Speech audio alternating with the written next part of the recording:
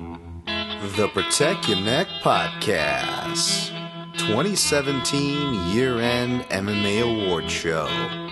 Special guests, Jordan Killion and Matthew Wells. Hot air hangs like a dead man from a white oak tree. People sitting on porches thinking how things used to be. Dark night. It's a dark night. Dark night. It's a dark night. What is up, you savages? This is the Protect Your Neck Podcast, and I am your host, Dan Tom, analyst whose work you can find at MMA Junkie. But this is the program, the Protect Your Neck Podcast, where we usually break down high-level MMA. We threw a top 5 episode at you last week. Thank you, Zane Simon from Bloody Elbow, for that. And today, I brought we started off the new year with some new guests, but I'm bringing it back strong with the classic co-host with the most, Jordan Killion, at my side for the year-end awards today. What's up at J Killion MMA? Take it back to the old school because I'm an old fool who's so cool. What up, Dan Tom? Fuck yeah, man! I'm How's glad. tag team? Yes, I couldn't ask for anything more, man. To recap the year, and well, actually, I could ask for one more thing with a Matthew Wells more thing. Matthew Wells, how about that? That's what I was trying to say. And look, rocking the Hakuna Matata shirt. Yeah, yep. Woo. That was a blizzard. There are blizzards happening all over. But Mr. Wells is making it through right now. It's like that scene in what's that Quentin Tarantino movie where they're all in the cabin and then one guy busts through the snow and The Hateful Eight. The Hateful Eight, yeah, there you go. Yeah. It's like that right now. We're assembling in a log cabin in the internet. It's like the Hateful Eight, and Matthew Wells just joined the party. Matt, you there, brother? I'm here. Can you hear me? My man, yes sir, loud and clear. Beautiful. That was awesome. I got caught in the football game, and I was like, "Oh shit!" Oh no! Oh yeah! No worries at all, man. Yeah. What game's going on? That time of year. It's Atlanta and LA, the Rams. It's still going? It's basically over. Atlanta's up 13 with 2 minutes left. Is that good for Mr. Wells or bad? I'm not sure familiar with who you follow these guys. Okay.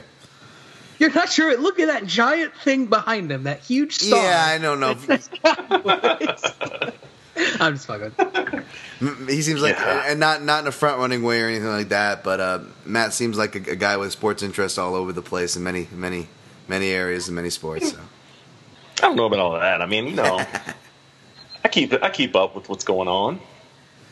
That's about it. Dude, shoot, more than me. I mean, even with just keeping up with MMA, it felt almost hard to start recapping things that weren't like, we're outside 3 or 4 months old. Is that an effect from the sport guys, or do you guys have that kind of same short-term memory in regards to an annual recap of this whole year? No, I had a really hard time when you sent the message about here's the categories that I want to go over. I had to think back. I'm like, was that fight this year or 16? And I had to do a lot of looking up for certain fights because I have a terrible memory with that, I guess. Yeah, I went back and I literally opened up every event page from UFC this year, and I was like, okay, I don't want to miss anything. Yeah, I did the old Wikipedia event listing and started linking and going through just to see. It's a great resource. Yep. And I was telling Jordan off air. We're recorded now, but it's casual. It's a party here, Matt. But I was telling Jordan before we recorded, the listeners, this was a year where I think a lot of people were comparing the fruitful selections of last year compared to this year, and I think this year kind of funneled a lot of the same selections, and the listeners might have come to a lot of the same selections we might have, but they also came strong with some honorable mentions. Jordan said he had some honorable mentions as well. I'm sure you have some chambered as well, Matt.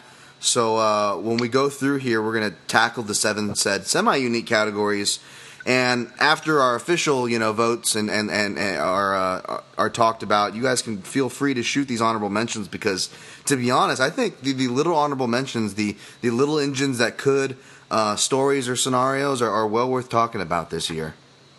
Yeah, no doubt. No doubt, man.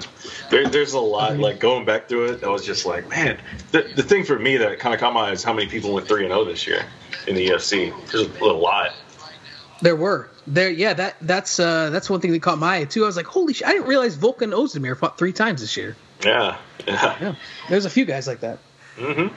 Yeah, I believe he got some love. But yeah.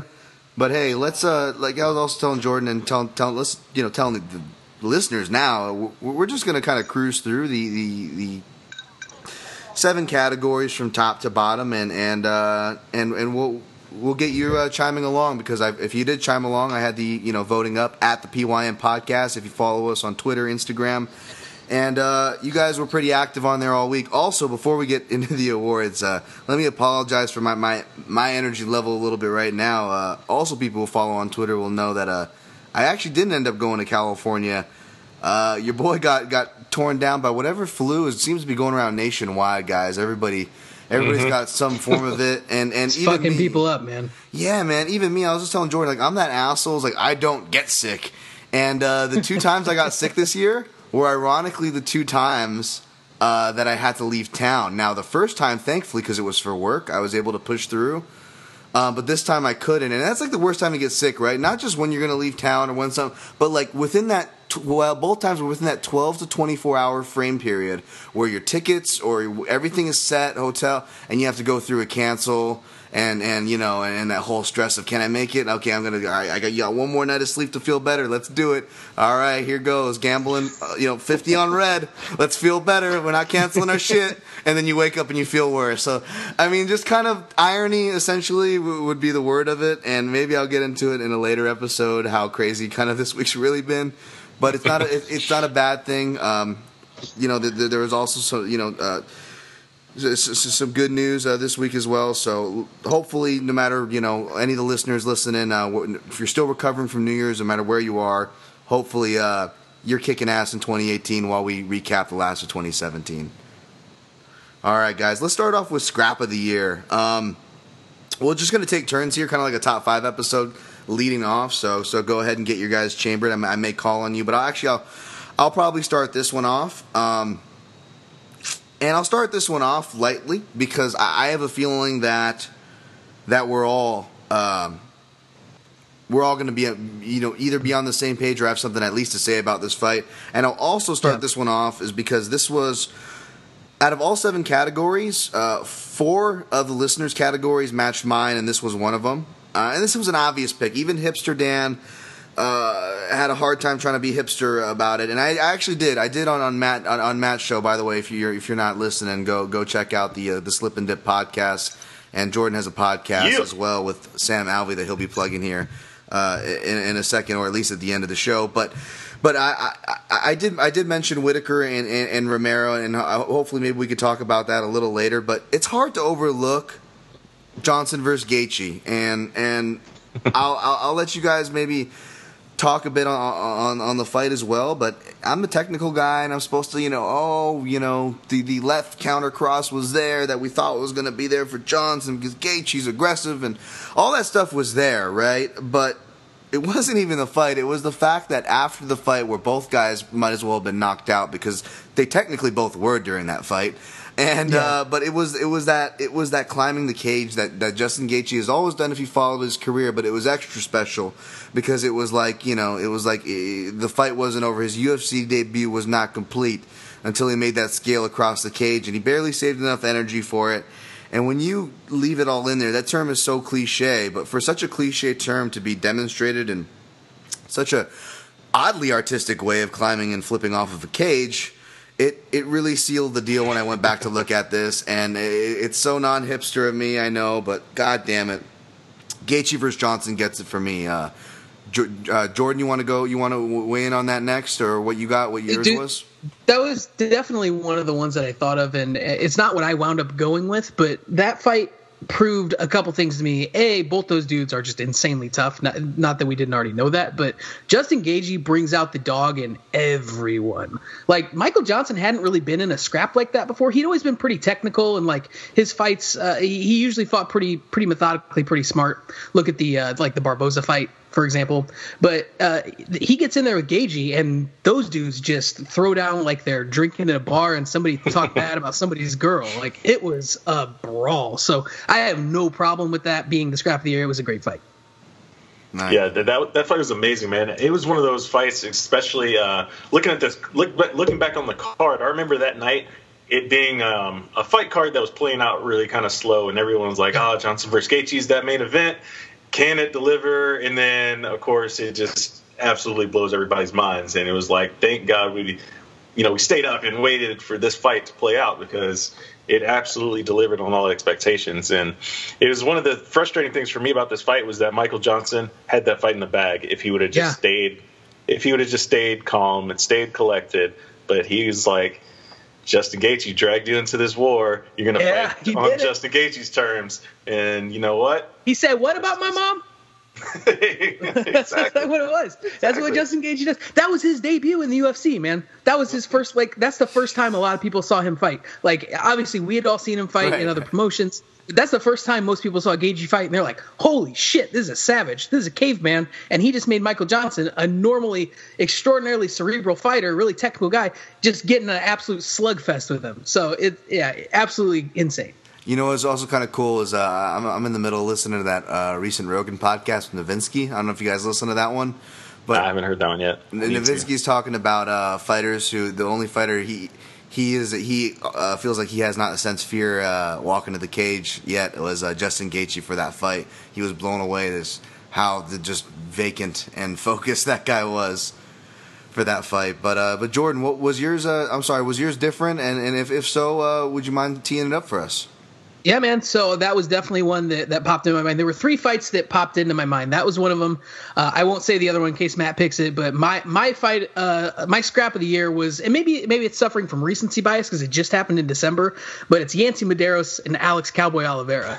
That fight was nuts, back and forth. Thought both guys were going to finish it multiple times, and obviously Medeiros winds up finishing it. It was back and forth. I was a big fan of both those guys going in, as I think both of you guys probably are. They weren't big names that a lot of people knew, and so that's another reason that I liked it, is because it prompted 2 guys who are typically middle of the card fighters that don't get a lot of love into being kind of, everyone was talking about that fight for about a week. So everyone knows Medeiros, everyone knows Cowboy Oliveira now, and it was just a crazy fight. So that's my scrap of the year.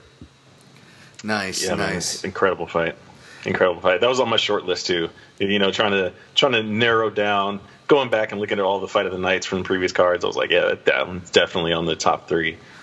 This one was right up there for me too, especially like I classified it as my impulsive pick for scrap of the year, just because, especially scrap, right? And that's why I said scrap and not fight, because we'll get to the other categories like technical showcase and whatnot, but usually fight of the year gets delineated down to the same argument of, was it more of a scrap or was it more of a technical showcase? And most camps spend it just kind of tearing each other apart. These kind of categories, the way we designed it, kind of alleviate those, so you can have martial artist of the year, technical showcase of the year, scrap of the year, and these all kind of intertwine and not really take away from any potential performances. And for what it's worth, what also justifies your pick, not that it needs it, Jordan, but this was the close second for the listeners, actually, for the listener voting. This fight came in just a hair behind Gaethje versus Michael Johnson. So again, great pick. Matt, I don't know if you have anything else to add to that pick, but if you do, go ahead, or just tee up what you had for scrap of the year, my man. Honestly, my first pick was going to be, Johnson versus Gaethje, but there was other ones that came to mind initially. Obviously Alvarez versus Gaethje as well. Yeah. That was a crazy, crazy fight, stupid scrap. And then, of course, another fight Eddie Alvarez was in was that one against Poirier, which was crazy in the unfortunate finish. So it's kind of like all these guys are kind of connected in a way. They just have these crazy fights, But one that I think I did see some people mentioning this on their, year of the end tweets, or end of the year tweets rather. Smolka versus Elliott was a hell of one. Like, just crazy, like scrambles everywhere. That could probably lean towards more so the technical side of things because of all the transitions and reversals and everything that you saw in that fight. But it was just madness. It's just madness, and it was one of those fights you couldn't look away from. Yeah, no, and 100% on that. Like, and I think people are well. I mean, it's always appreciated. You're easy to appreciate. I should say the proverbial cartoon a dust bubble where you see hands and fists flying, right? And of course it's easy to enjoy that, but especially I think even when you start getting to the scrambles and stuff, and I don't want to start side tangenting or taking away, but it reminds me, I think the audiences are getting a little better about appreciating those things, and again, all solid choices there. Sorry, Jordan, you were gonna add something on that one? No, I was just agreeing with you. I think you're right. I think that the more educated the fan base becomes, the wider or the more breadth the term fight of the year is going to encompass, because you're going to see more technical fights that people are going to start to appreciate more, like the Smolka and Tim Elliott fight, guys who grapple really well and transition and scramble well. So I agree with you. Yeah, 100%. And again, y'all know I'm a fan of the scrambles and both those guys' games, and could go on about it, but hopefully see more fights like that would be awesome. Also mentioned Justin Gaethje versus Eddie Alvarez, which came in third for our listener votes, and the honorable mention as far as listener votes was Dustin Poirier, another fighter that was mentioned, and his pairing though with Anthony Pettis. Really, Dustin Poirier with anybody, even going back to Jim Miller at UFC 208. I mean, that was a great fight.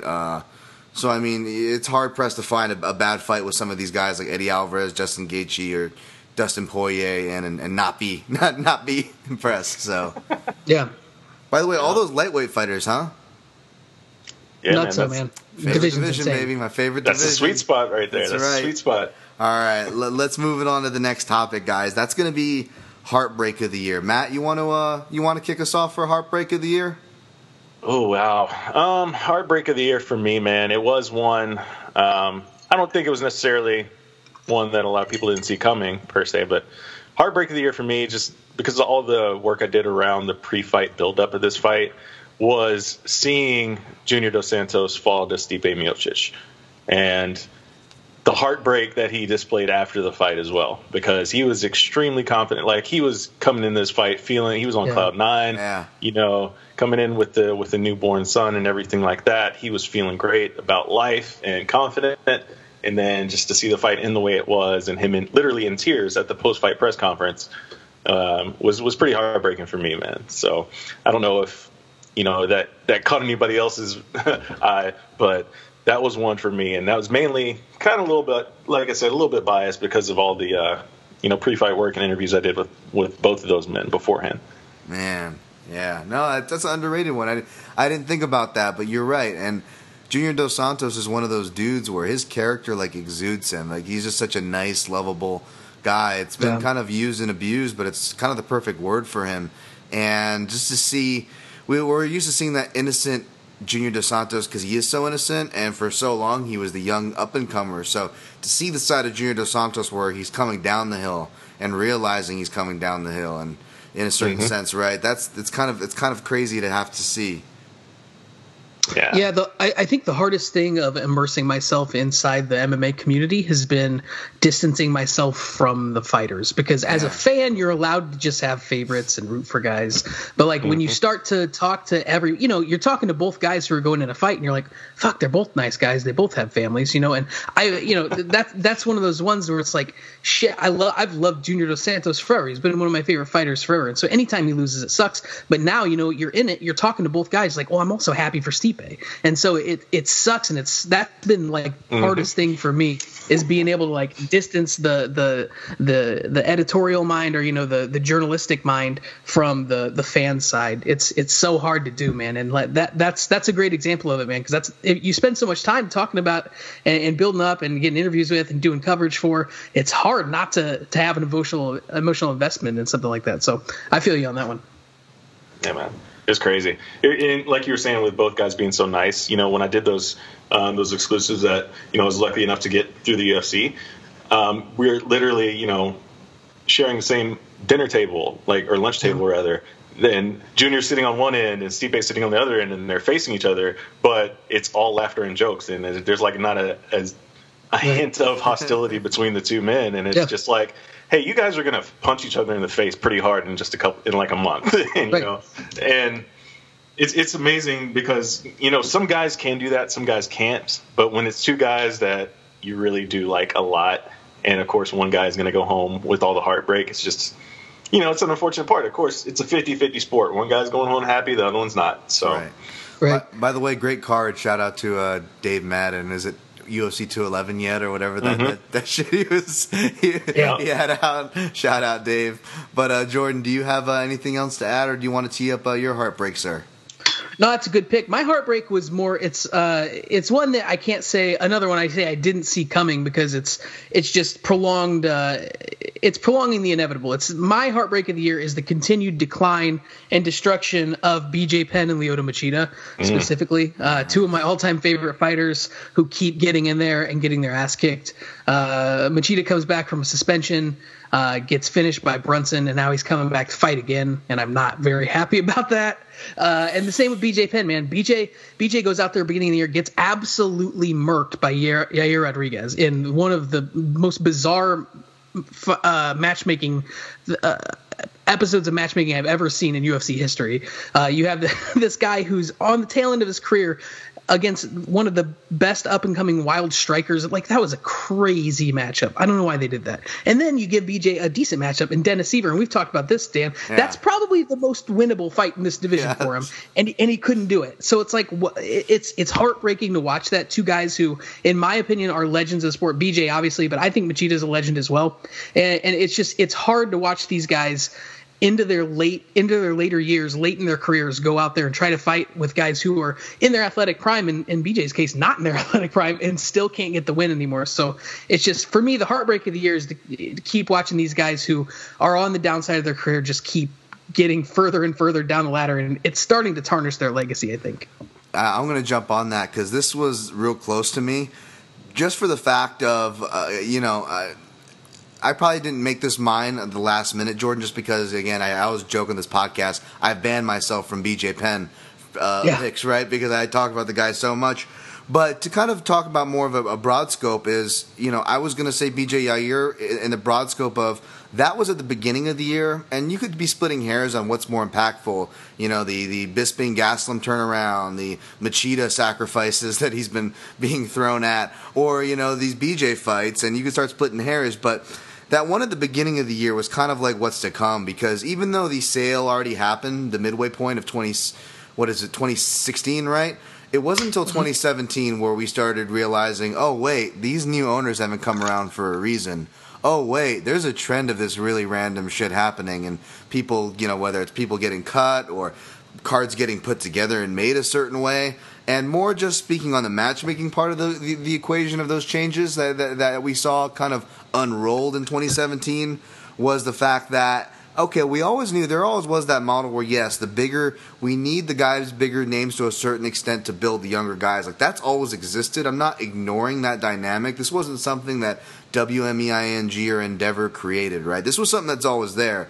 But it almost felt like it was almost to a gross level where it was like, like the Yair BJ, like, why is this even going on? Is this what and I remember thinking, like, is this what we're in store for? Is this what it's gearing me up? It's like, Dan, we're going to get you toughened up for 17, so we're just going to put the biggest mismatch with your favorite fighter at the edge of the knife, and we're going to let you watch that happen. Thanks, guys. Yeah, just I can take anything now. Real quick before Matt jumps in, I agree, man. And it's not that there's always been the passing of the guard, like you were saying. It's a guy who's maybe not where he used to be against up and comer, but it's never been a guy who has been retired, came out of retirement, is years past his prime against an up and comer. That's bizarre. Like, there's a difference between a guy who may be on a 2-fight losing streak, but he was just fighting for a title maybe last year, and BJ Penn 2017 fighting wheel kicking, flying switch kicking Yair Rodriguez, who's just punting everyone's face off. Like, what the fuck was the point of that? You're just basically building up Yair by killing BJ. That was bizarre to me, man. And it's tough. One more thing before I bounce it over to Matt, because this kind of ties it into these fighters, and even a coach who these fighters share with one of Matt's favorite fighters, Anderson Silva, who we can bring into this conversation. But Kenny Johnson, I know you guys are a wrestling coach for Black House. He was, with BJ Penn back in the day. It still works with Lyoto, still works with Anderson and those guys through Black House. And it was an off the record conversation. It was outside of the studio, so I'll leave the details off the record. And Kenny's a great guy, and he loves these guys 100%. But without mentioning names, but without the names that are mentioned, but specifics, you guys can kind of guess. But he's had conversations with these guys where it's like, all right, you still. You're older now, but you still have a lot left. Let's just do one honest camp where we just do all the bullshit. Let's cut out the yes men, leave your crew and entourage. Let's get the work done, man. You still have it. And he's like, I've had it with each and every that same conversation with all the guys that I just mentioned, and it's the same shit every time. They can't. It's their demons. They can't. Their love to fight brings them to the dance, to the gym, and to the fight. But whether it's the yes men, the age, and all these kind of delusions surround it, that they'll kind of ignore these things that are flags, whether it's the matchmaking or these deals that are being offered to them. And it's a climate where maybe they might need the money too. So yeah. Anyways, stop me from tangenting, Matt. What do you think about this one? No, I mean, I'm not going to stop that. That's amazing stuff right there. But yeah, it's going back to the original thing. It's like I don't want to see. We talked about this on my podcast when you came on. It's like stop putting the young phenoms against like the old guys and the knockout artists against the old guys. I don't want to see Derek Brunson and Daniel Kelly. I don't want to see Derek Brunson and Lyoto Machida. I don't want to see that. Right. I don't want to see it. And obviously the biggest one, BJ Penn versus Yair, like that's the one that when that fight got announced, everyone was like, no, not this fight. Come on now. And that BJ Penn needs to be fighting the Dennis Severs of the world, and we saw how that fight even played out. There's always there's the division within the division, and that's broken down mostly by age. Joe Lozon talked about that a lot before. He's like, I don't want to be in there with these new guys. Like, I still want to fight. There's guys I can compete against, but there's no reason for me to get in there. I'm not chasing after the title. And, not everyone in the whole league of the UFC needs to be fighting for a title. Right. You have too many events. You got to have fighters that are, there just to collect a paycheck. And there's nothing wrong with that. Yeah, I will say, I will say that I think the outlier to this is the heavyweight division, because the top 10 is littered with dudes who are like 39 to 42 years old. So Francis Ngannou versus Alistair Overeem technically fits what we're talking about, but at the same time, it's like.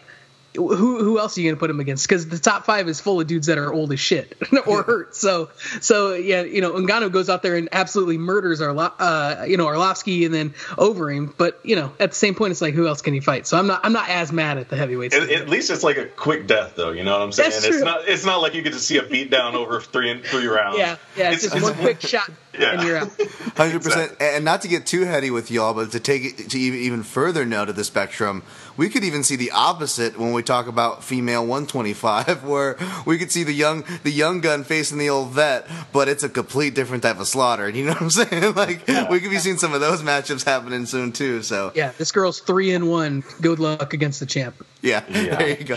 You get Valentina Shevchenko. Yeah, she only has 130 pro Muay Thai fights.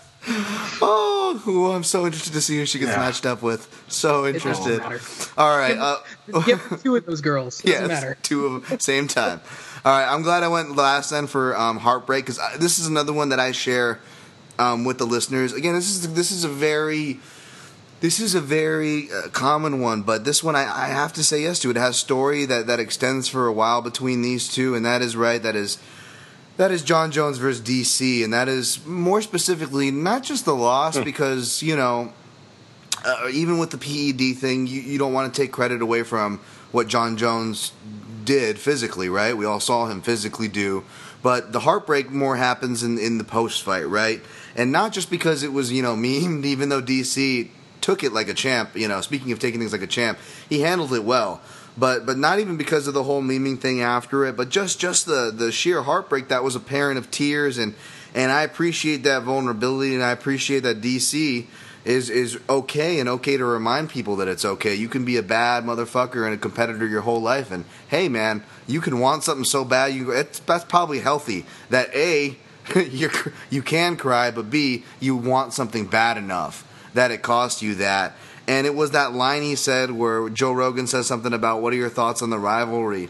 And he goes, well, there is no rivalry when you lost 2. And that's the line that hit me the most because, A, it's just the way that line was delivered. You couldn't kind of write that in a script as a writer. That's hard to even write that moment. That's so perfect, right? As sad as it is, it's so perfect. But 2, back when DC was in Strike Force and Jones was kind of rising up, maybe he just won the title from Shogun, and there are already those questions starting to happen, right? Early on in Jones' career. Who's going to beat this guy?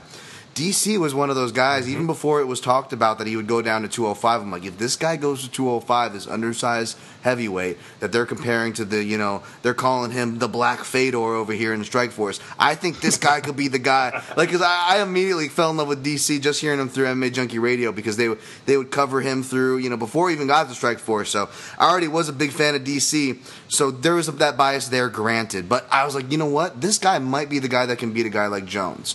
So the build-up to their first fight was so epic, and even though John Jones clearly won, it was still a competitive fight that could fuel the imagination. And yeah, John Jones from DC to the fan and me and any of you listening, John Jones just blew out that candle, man. And that was a real heartbreaking moment. So that's me and the listeners. Matt, do you want anything to add on that one? Hell, you were there. Event. You were there. Yeah, I was there for that one, man. So witnessing the whole deal, and I was, I'm with you there, like in the heartbreak aspect of it, because seeing, DC in the lead up and his confidence super high, and then seeing how he was performing. He was in John Jones's face, in the pocket, slipping and dipping punches with his hands down, feeling himself. And he was performing like probably the best I've seen him perform up until he got hit with that head kick that John Jones called out years and years prior. Yep. It's just amazing. And then of course, all the post-fight stuff that you talked about, all the heartbreak, the crying face that's been memed all over the place, and the fact that he owns it, which is really cool too to see. But yeah, I do like that pick as a heartbreak moment because it's just all the emotion and everything that goes into it. And I couldn't help but think, I told you this also on our show. I couldn't help but think, like sitting there during the post-fight interview, or the post-fight presser rather, in like, what happens when John Jones screws this up somehow? What happens? Yeah. And then, of course, it happens. And here we are all over again. Yeah. And it's like that moment in the cage on the record books didn't take place because it's now no contest. So, it's amazing. Jordan, you have anything to add on to this one, my brother? No, yeah, I mean, I agree with everything you guys have said. It's surreal. I personally have always really liked it when athletes specifically wear their hearts on their sleeves. I like it when guys are more genuine and they let their emotions show. I think a lot of times the sports media can criticize guys for that, and they call them unprofessional or the self-centered or whatever. But I would rather have a guy who's telling me the way he actually feels than the scripted, kind of BS responses that we get from a lot of guys who are trying to be more professional or keep it more, the standard quote. I really appreciate that about DC. Like, he's always 100% honest. He wears his heart on his sleeve. And that's why I like Twitter John Jones, the guy who would post the shit he really thinks, but then he deleted it. It's like, stop trying to be that guy. Just be the real you. I like the real you. You're an asshole. I like that. Like, be the real you. Yeah. So that's a huge heartbreak for DC, because you're right, Matt. He was looking the best he'd ever looked, and then just got beat by, in my opinion, the best. So, I mean, It is what it is, but it is absolutely heartbreaking to see a guy who's so likable and is so well respected within the sport like DC, reduced to tears. But, it's the fight game, right? Yeah, 100%. And just a kind of a side anecdote. I've shared this before in an earlier podcast, but DC is one of those illegitimate nice guys behind the scene. I mean, early on, one of the callers from MMA Junkie Radio, shout out to Russ from Boston, is the biggest DC fan and called in. And I forget what the circumstances were, but DC literally offered him, when he was like, "Oh, you're my biggest fan, really?" And instead of like giving him crap or quizzing him, he's like, he offered him tickets to his next fight. And his next fight wasn't even booked, so there was a good chance DC was going to forget, blow it off, or whatever. and he didn't. And I forget what the fight was, but it was one of the fights where DC had to pull out really kind of close to last minute. So, and Russ already had his plane tickets already out there and the tickets, so he already went out there and watched the fights, but didn't get to see DC fight. DC made sure that he paid for his travel and tickets again for the next time that he did fight, which I believe was the Gus Jones or the Gus DC fight in Texas, and yeah, I mean, so he essentially went by his word. This was over like a year and a half, promise, and twice over, and just he's that kind of a guy for just some random fan through a damn radio show. I mean, that is the kind of guy who DC is. So it's not some kind of a phony persona. And so the listeners were on that one. And you guys both covered yours, right? Both of your guys' heartbreaks. Yes. Right? Okay. So just to tie it up, then, what got second? This will come up later. Probably the next topic we jump to actually right here next. But it also came up for heartbreak, and that is JJ versus Rose. And the reason why it would come up for heartbreak, that's more the JJ fans. I think just kind of that what happened to her, maybe even the post-fight now kind of a revisionist history with seeing her suffering in the weight cut. Not taking anything away from Rose, obviously, and I'm sure we'll touch on Rose there, but just an interesting note, that was a close second. And what was tied for third, guys, was John Jones USADA. So again, kind of a similar play off what we were just talking about, but the more after. Yeah. And that's an understandable one. And another one which I thought was a cool, again, a pull from earlier in the year, which I always appreciate, was Khabib's pullout of UFC 209. I thought that was a good heartbreak. For the fans, that was a heartbreak. That was a heartbreak for the fans. Oh, that one hurt, man. Yeah, this was number one bullshit. This was number one bullshit. Anything on those last ones, guys, before we move on?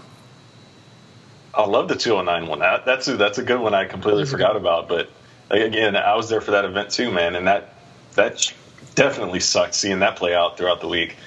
Oh, yeah. Yeah.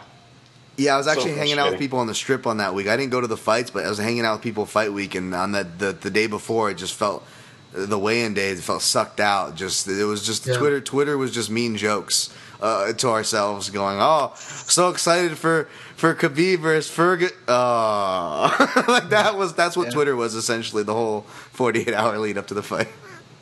I had one of my most shared and retweeted liked tweets during that weigh-in morning when I was like, I think I said something like waiting for Khabib to bust through at weigh-ins, and then posted a gif of Ultimate Warrior running down the Yes, I remember that one. Oh, that was good. Red Moon. That was good. All right, don't get me started. I'll be doing Ultimate Warrior impressions for the next 20 minutes. Dude. I forget. Someone said I did a hypothetical on Twitter where it was like, pair pro wrestler an MMA fighter that seemed like they were born to be together, and someone was like Diego Sanchez and Ultimate Warrior. I was it's great. That's yeah. It's fucking great. Insane. Loved it. Anyways, before we go down that rabbit hole, let's jump to Shocker before we'll do Shocker. We'll go to break, and then we'll knock out the rest of the categories. Sound good, gents?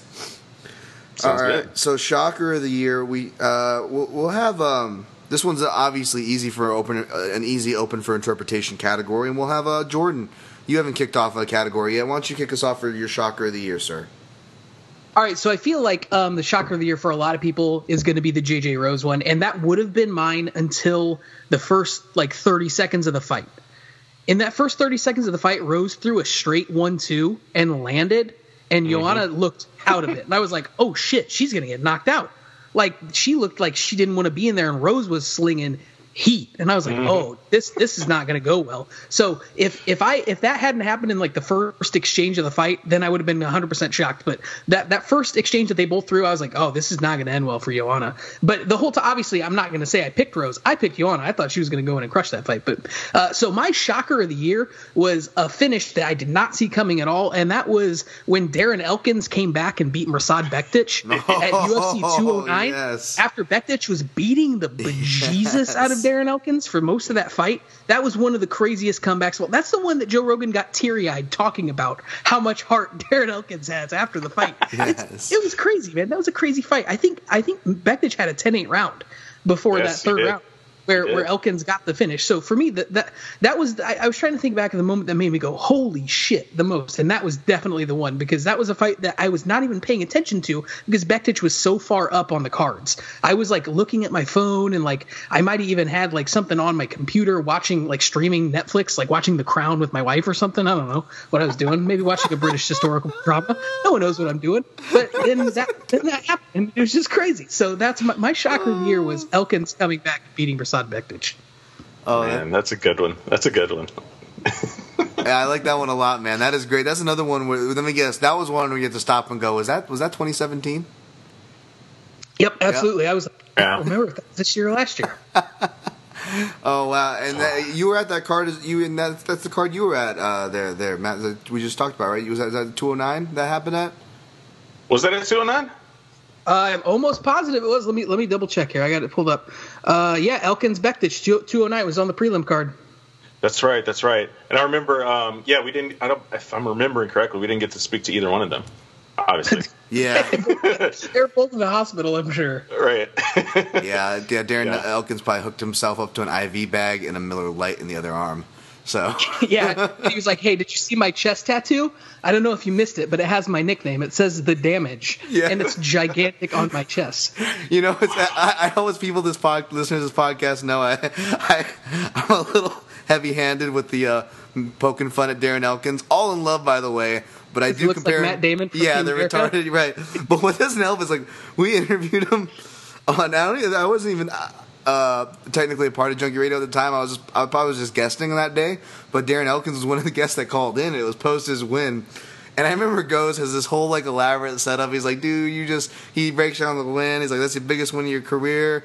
And Darren Elkins was talking about like the most money he's made, biggest win, all this stuff. He's like, okay, it's your biggest win, most money you made. What does Darren Elkins go out to the bar that night? What do you treat yourself with? What's the meal Darren Elkins treat himself with? What did you treat yourself to that night? And it was this whole build up, and Darren Elkins was like, Miller Lite. And he just said it like so non-comically, like not even trying to be funny. No ellipsis attached, like Miller Lite. No, just Miller Lite. Just a dead shout of Miller Lite. We're like, all right, he had a Miller Lite. From rural Indiana. That's all they have there. Like, the champagne. He didn't know that was beer. He just thought that was what you drank until he was like 30 years old. He didn't know that was even beer. He was like, what do you want with dinner? Miller Lite? Like he was offering that to his kids and their friends when they'd come over for dinners and stuff. He had no idea. Oh, Jesus. All right. Matt, get us off this. What is your shocker of the year? Man, obviously the first big choice is going to be versus Rose, as Jordan said a minute ago. But I'm going to go with the recent one. It's pretty shocking to most people, I believe, and that was when Josh Emmett knocked out Ricardo Lamas. Nice. In a last minute replacement coming in against top 5, guy who's trying to get a title shot again, and just gets knocked out by Josh Emmett, and it is just completely shocking. Like everyone that I saw, at least, in the lead up to that fight, expected that to just be a squash match, and no, didn't turn out that way. So shout out to Josh Emmett with the huge KO win. That was big, man. I mean, that was also like the classic spot where it's like, even whether you were a Ricardo Lamas fan or not, like you were like, this guy has to get his due. We feel for him, the contract, age. He was finally going to get that Aldo fight. It's a good time for him to get the Aldo fight. Loses the Aldo fight. Man without a country for a minute. Throwing Josh Emmett. All right, let's get the job done. And boom. A crazy long legacy that, Lamas has now, with everybody's short memory in MMA. That does a lot of damage, aside from the obvious damage incurred by the hook. But yeah, so I like that. It's an under the radar pick, and I appreciate that. Jordan? That is a very good pick, and I will just add on to this. Josh Emmett, name me another guy in the UFC who looks like he would be a vampire in Blade 2 more than Josh Emmett. Oh, that's nobody. Wow, that's a good one. Nobody. Straight up looks like one of the bad vampires in Blade 2. Dude, that's a great shout. It's like, hey. Don't come at me. Don't act like you guys don't watch Blade. You've watched Blade. It's a good film. The listeners have seen Blade. They're fans. They know trilogy. The trilogy. Come on. And that's no hate on Josh Emmett, because I will just say, you compare Josh Emmett with my favorite actor, Willem Dafoe, you save a lot on vampire makeup. I'm just going to say it. You save a lot on vampire makeup. Just put him in there. Or, hey, you're making a new Mortal Kombat? You got your Baraka right there. You got a short, muscly Baraka right there. Wow. Josh Emmett. No offense. That's a compliment. Oh, that's great. I'm getting you work, Josh Emmett. I guarantee you, and I will tag you if somebody does this, but I guarantee you at the PYM podcast is going to get hit with a side by side of Baraka and Josh Emmett after this one gets dropped. Holy shit, that's pretty close. Oh man, you're stirring up my sickness with these laughs. It's so good. My shocker of the year was going to be something, but it would, if I really want my shocker of the year, it would probably be something sad, like the passing of my coach Robert Fallis, rest in peace. But you know what, my shocker of the year is, again, I know maybe I'm making up for like a whole year of hipster picks on these top 5 episode guys. Maybe I'm just this is my comeuppance, but I'm on board with the listeners here, and I side with the listeners who voted Rose versus Ioana Jędrzejczyk. Now, I even though I picked Ioana Jędrzejczyk, I did think Rose was live, but even if you thought Rose was live, and I dare say, even if you sprinkled some money on Rose for the nice 3-1, close to 4-1 underdog odds you would have gotten on her, I don't think anybody saw it being done on the feet. I think you saw her maybe getting the back in a crazy scramble, and that was the worry for a Ioana Jędrzejczyk fan, or Ioana Jędrzejczyk herself.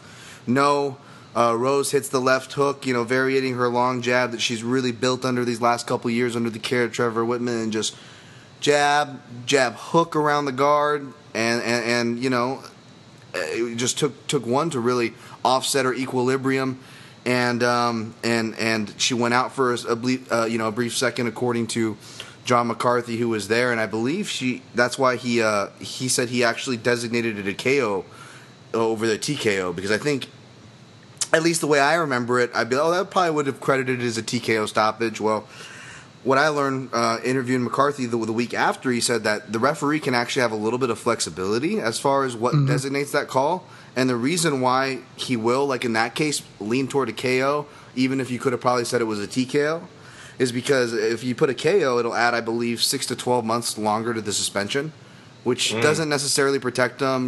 Fighters can still break that, yada yada, but assuming everybody abides by the rules, it makes them feel a little better, which is kind of cool to know about considering brain safety in the climate we're in. And he felt that since he thought he saw, Ioana Jędrzejczyk go out, he wanted to, protect her by saying, marking it a KO. And then with the weight cut stuff that came out after, it probably was good, right? To kind of increase that, any kind of suspension on JJ to recover there. So that was me and the listeners' pick, guys. Matt, anything to add to that one? No, man, I think we pretty much hit on it. Definitely. Yeah. I mean, there was just so much things around that fight. Looking back on it, and you'd be like, yeah, there's some signs there. Ioana was doing a little bit too much in the pre-fight. Maybe she got a little bit too full of herself, and then on fight night, like Jordan mentioned, the very first few exchanges, you could tell something was off. And it's just, of course, Rose looked so on too.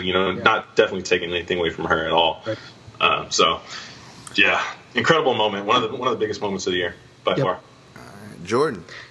I just think it was crazy because before that fight, I'd never really been that impressed with Rose's striking.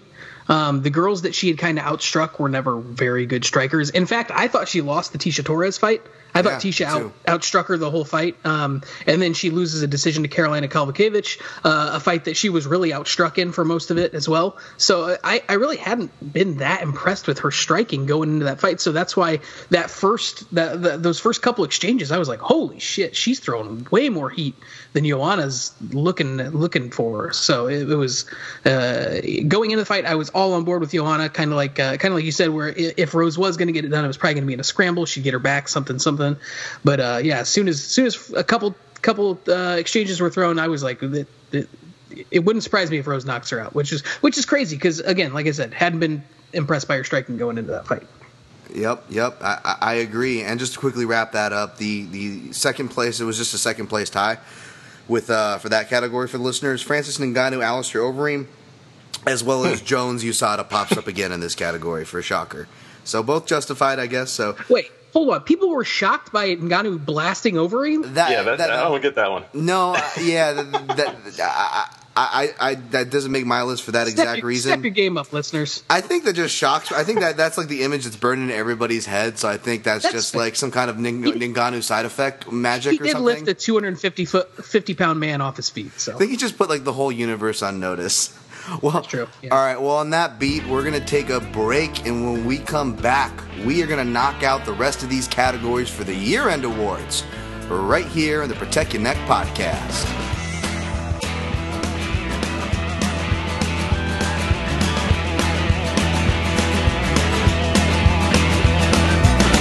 Cucarachas enojadas.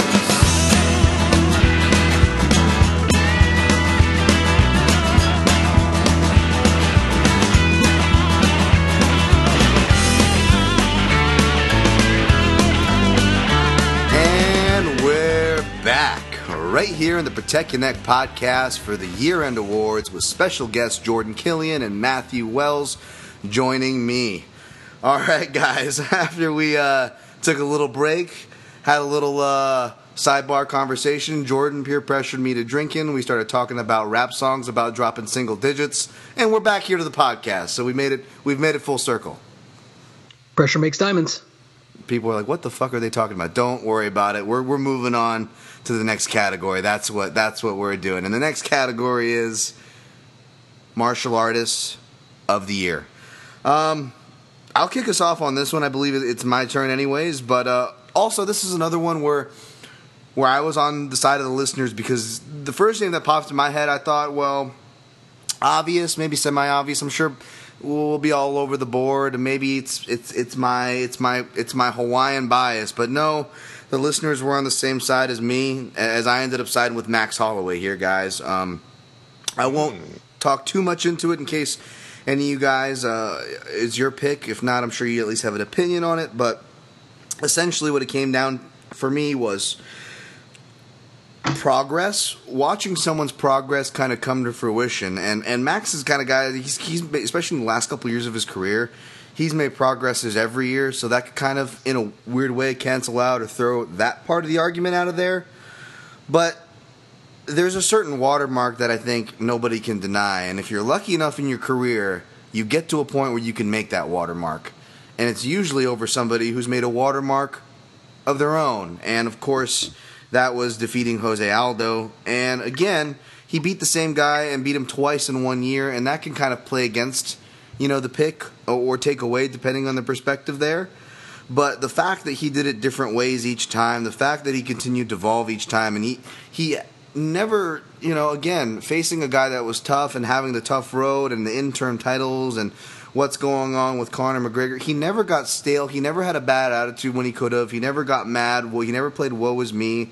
And he never said, I want what Conor wanted. He said, no, I just want to be an undisputed champion. I want to defend the belt. I want to fight who's next. I want to continue what is already one of the most impressive winning streaks in any division in MMA right now. And when disappointment struck again, and when the last guy that was really left to him to beat in the division, aside from, maybe a Brian Ortega or Magomed Sharapov on the rise, a Frankie Edgar has to pull out, he has to face Aldo again, and instead of complaining or this or that, the is what it is gets dropped, and he's right out there fighting. And it's the kind of complaint, which I don't want to side tangent too much, but again, the current climate of interim titles and people not fighting and everyone wanting money fights, or people when they do fight, they fight safe, or all these other complaints we've had in 2017. Max has been out there fighting, and he's not the only one, of course, but he's the one that makes my list for Martial Artist of the Year. Jordan, you got anything to add on this one, or?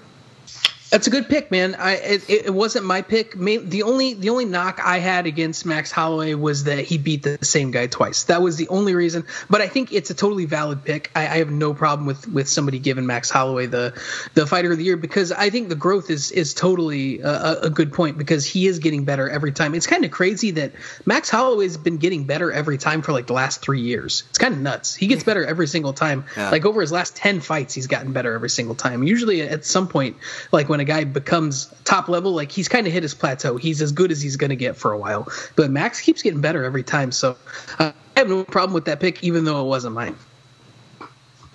Matt? Yeah, that's a solid pick, man. I mean, again, I agree with Jordan in that fact that he did fight the same guy twice, beat the same guy twice, but still, you can't deny that how much better he looks in the cage, you know, and it's just a continued growth that we've seen with him, and not only inside the cage, but personality-wise. You know, we're seeing the complete character that is Max Holloway, and it's pretty amazing, you know. Yep. Awesome. Well, I'll just quick racket it back to you, Matt. Right back at you. Who did you have for your martial artist of the year? Oh man, my martial artist of the year. I kind of tried to think, you know, again, like I went through all of the 3-0 guys. There's so many people who went 3-0 this year that I could choose from, and I believe, like for me, it had to be one of these guys on this list that had 3 fights this year and won all of them, you know. But at the end of the day, which one is the one that I think is going to make the most waves in the next coming year? And it came down to 2 people. I'll save the other one that I won't name for later. But the one I chose ended up being Darren Till, because the guy looks like an absolute monster in the cage, especially in his last fight against Cowboy Cerrone. Just first round finish of that guy in that fashion. Obviously, he's a taller, rangier guy, but the confidence that he comes in within, you know, the distance management, the patience, all of that stuff bundled together, he looks like a guy that can truly make a run for the title in the upcoming year. And I'm not, you know, trying to say that just to, you know, like hype the guy up or anything. Like just watching the guy and how he's improved even just within the past year, and he just looks like an absolute monster in there. And he's huge, and he cuts down so much weight, which is, you know, me. I hate weight cutting. Yeah. I hate the whole concept of it. It's so damn stupid. It's the only sport on the planet where guys will literally kill themselves before they get in the cage to try to kill themselves. Or kill their opponent, rather. It's so stupid.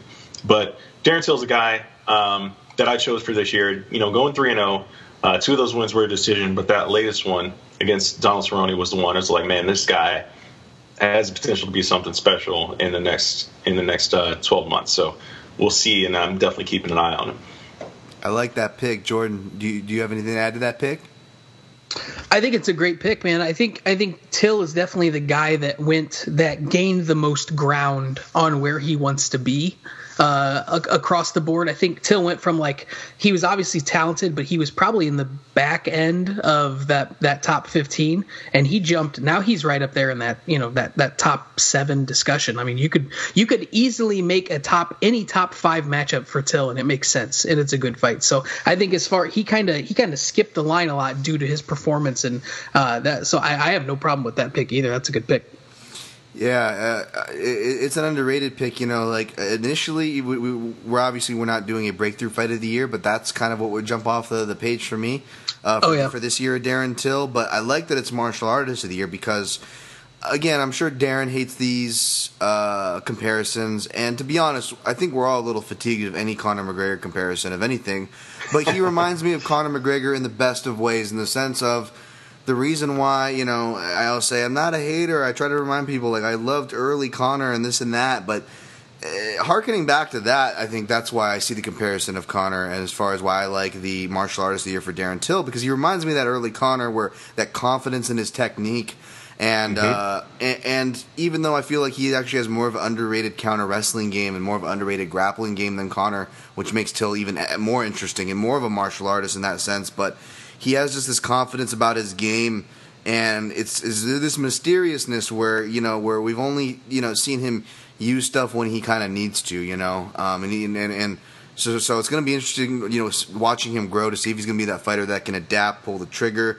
But either way, he certainly arrived as a martial artist, so that's a fantastic pick there. Yeah. Jordan, is it your pick now, sir? Yeah, it's my pick, and this was a tough one for me. My initial reaction was to go with DJ, just because I feel like there's something to be said for sustaining greatness over a long period of time. So I feel like he would be my number 2 pick. But who I decided to go with was a guy that I think just the wording, the way you worded this question, Dan, is what made me change my mind. Martial artist of the year. I went with a guy that I think developed greatly as a martial artist. He changed weight classes, and I think it helped his game dramatically. And I went with Rafael dos Anjos as my fighter of the year. He went 3-0 with wins over Safadine, Magny, and Lawler. And that win over Neil Magny's looking better and better by the day. And how quickly he beat Magny, too. Just took him down and absolutely mauled him on the ground.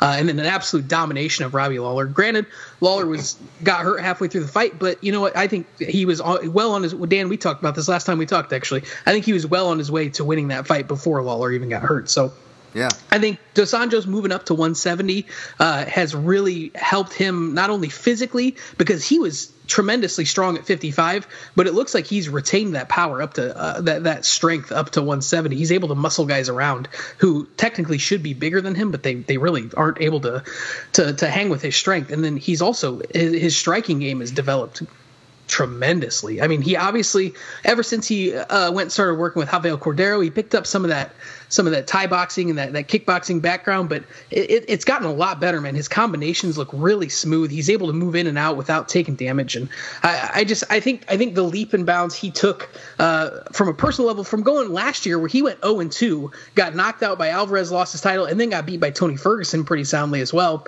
to going 3-0 with wins over 3 tough guys, 2 top 5 to 7 guys. I think my fighter of the year is Rafael dos Anjos. Nice. Matt, anything to add to that pick? I love that pick, man. He was one of the guys that got chopped off at the end because I had to go a little bit more hipster, as you like to do on this show. So I tried to go with the Dan Tom angle a little bit with my pick, but I love the evolution of Dos Anjos that we've seen in the past year, man. Those fights at welterweight, and just like you were saying, the fact that he doesn't seem overpowered, even though he looks like a smaller guy, he's still in there just controlling dudes at will. It kind of adds to that fact. Weight cutting isn't really all that damn necessary. Right. So he's proving that. And man, the fight I'm most excited about, like, I like Tyron Woodley. I like Tyron Woodley a lot. I think his style can lead to boring fights, but a real fun fight, I think, is Dos Anjos Woodley. I think that's a real fun fight, man. Because not only does Woodley have a lot of power, but he's a great wrestler. Do you really want to take Dos Anjos to the ground? Like, do you want to fuck with that? That's a world champ black belt. Like, I don't know that Woodley wants to take him down. So it's going to wind up being does it wind up being a striking battle? And if it does, do you have the technique of Dos Anjos or the quickness and the power of Woodley? I'm really excited for that fight if that's the one that gets made. I hope so. I hope that's the next one. This is the one that makes the most sense for me. Yeah, I agree. It does. I really hope it comes together, too. There's no way that fight can be boring. And Dos Anjos is going to make him work, which is, I think, that whether you're a fan or a detractor, I think we all want to see Woodley in a fight. That's going to make him work. You know what I'm saying? Because that's where we get the best Woodley. So who could possibly not want to see that? Go ahead. No, I was just gonna say the people. It pisses me off when people say Tyron Woodley's boring. It's like you've only watched 2 of his fights. Then, that's the case 100%. Because he's not a boring fighter at all. He's boring when he gets a guy who won't engage with him. Dos Anjos is gonna push the pace and make Woodley fight, and if that's the case, that's gonna be a really fun fight. Yeah, I think that would be a good fight as well, because there's no one area where he is a specialist in. Like against Thompson, Thompson was an elite striker with these ridiculous leg or kicks. And that created kind of this stalemate on the feet, whereas Thompson didn't want to engage too much because he didn't want to get taken down. Same thing with the Maia fight. Maia's an elite grappler who doesn't have all that great of striking, but again, you can't overextend on the striking because you get taken down, yada, yada. RDA is a well-rounded fighter. So that's going to bring out the best in both, because there's no one clear area where it's like, you got to watch out for this. You got to watch out for everything. So. And just real quick, sorry, Dan. Go, please. But just, I think Dos Anjos' career has been an absolute testament to the growth of a martial artist. Because if you look at where he was when he came into the UFC, I think his first fight was like back at he got knocked out by Jeremy Stevens back in like 2008. It was like UFC 91 or 90 or something like that. 91. He got knocked out because he was like a pure grappler. The dude had no striking at all, pure grappler, and now he's out striking Robbie Lawler. Yeah, it's insane. Like think of that. That's nuts. He came in as a black belt, and now he's one of the best strikers in the world. That's crazy. I rewatched it recently because I'm doing Jeremy Stevens tape study for next week, but then I also rewatched it before that because just for shits. I usually go pretty deep anyways on all the fighters, but especially if they're the main event, I'll go through their whole catalog. And I'm looking at this skin and bones Dos Anjos, who is just not just stripped down muscle wise because he's a young guy, still able to make 55, but his skills, like Jordan said, were very stripped down. And I'm like, I'm gonna pick this guy to beat Robbie Lawler. All right, I was even me who's like I'm not even an RDA detractor in his renaissance, but even me, I was kind of surprised by it. But I think that being said, with everything you guys said, I think nobody, even Dos Anjos' detractors, all take him very serious now after that Lawler fight. And furthermore, in the span of his career, it's really interesting because I know we're talking about RDA, but this is really deserved. He starts off as a jiu-jitsu guy, and then all of a sudden he starts really going to Singapore and learning how to kick, and we see him against Rob Emerson, I believe UFC 136, that epic card, and I think it was Dallas, Texas, right? Where Sanchez and Melendez and all those fights happen, and RDA just kicks the crap out of Rob Emerson, who's a known Orange County kickboxer, MMA guy, and just kicks the crap out of his legs. And then we see this slowly. He gets then he gets with Cordero and starts developing from a stick and move guy to more of a pressure fighter. And then he runs into Khabib and says, "Okay, well now I need wrestling to up with with my pressure fighting." So now he has Muay Thai, pressure fighting, wrestling.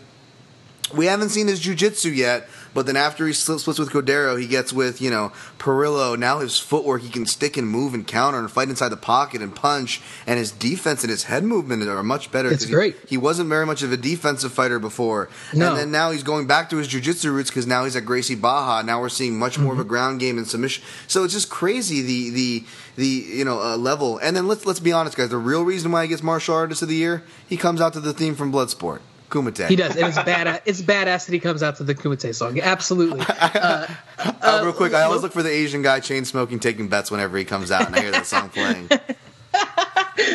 Oh, dude, you don't deserve the dim mock. First of all, I watch Bloodsport a lot. I know a lot. Hey, Frankie, I'm doing it. Yeah, but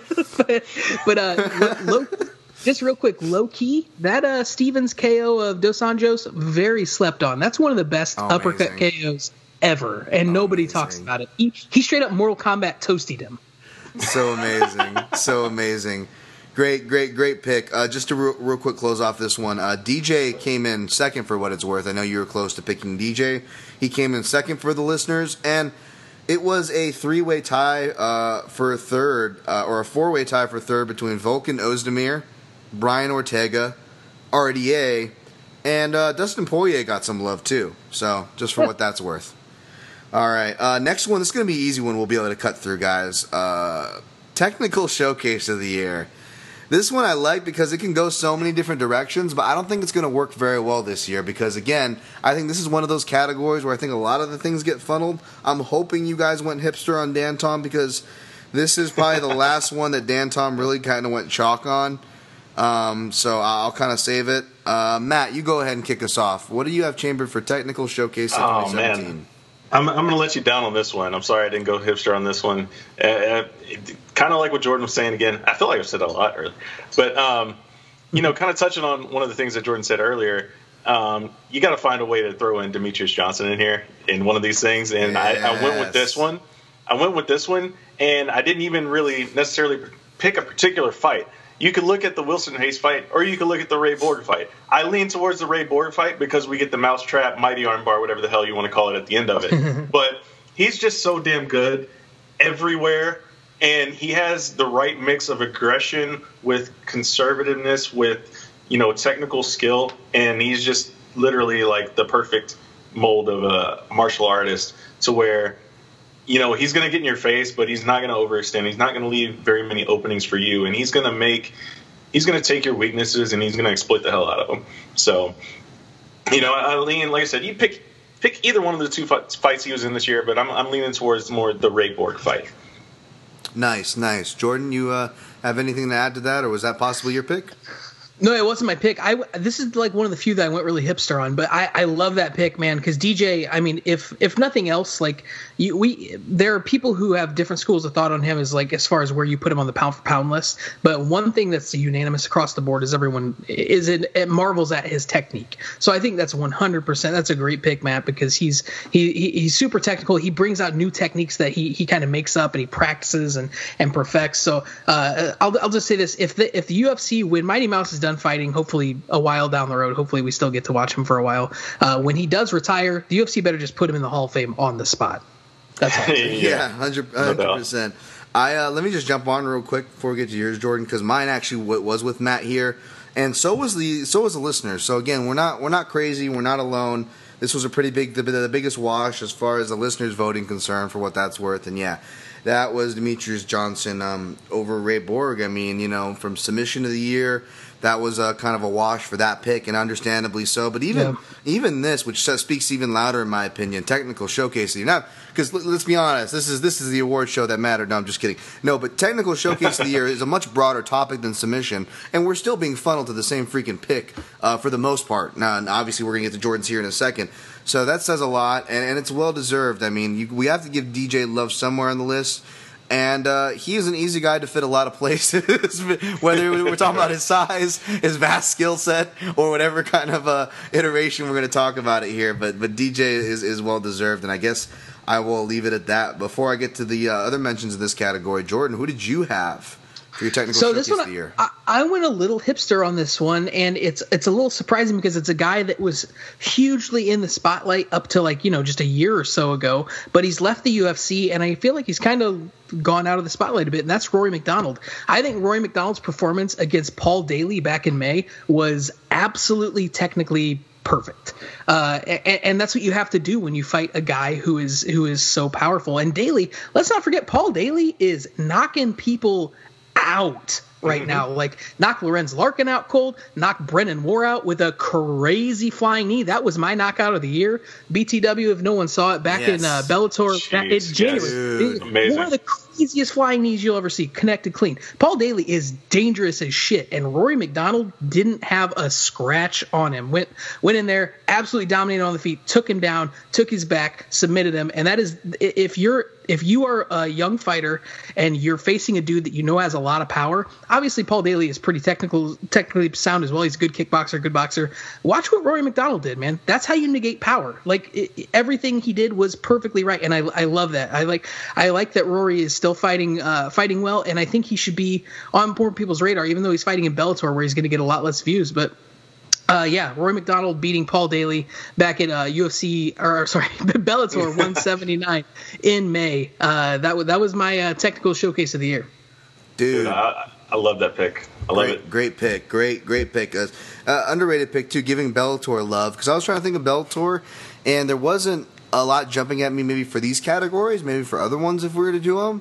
But Rory was one of those dark horse guys where it's like, you're right, because you also have to incorporate the narrative. Like, is Rory done? Did he change his style for the worst? Is he going to come back from the no surgery okay?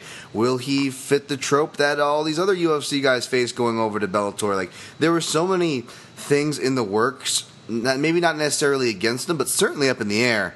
And for him to be the Rory that we all hoped, wish, and imagined him to be was more than you could really ask for. So that's a great pick. For what it was worth, other mentions, Edson Barbosa versus Khabib. I guess that was fresh in someone's head.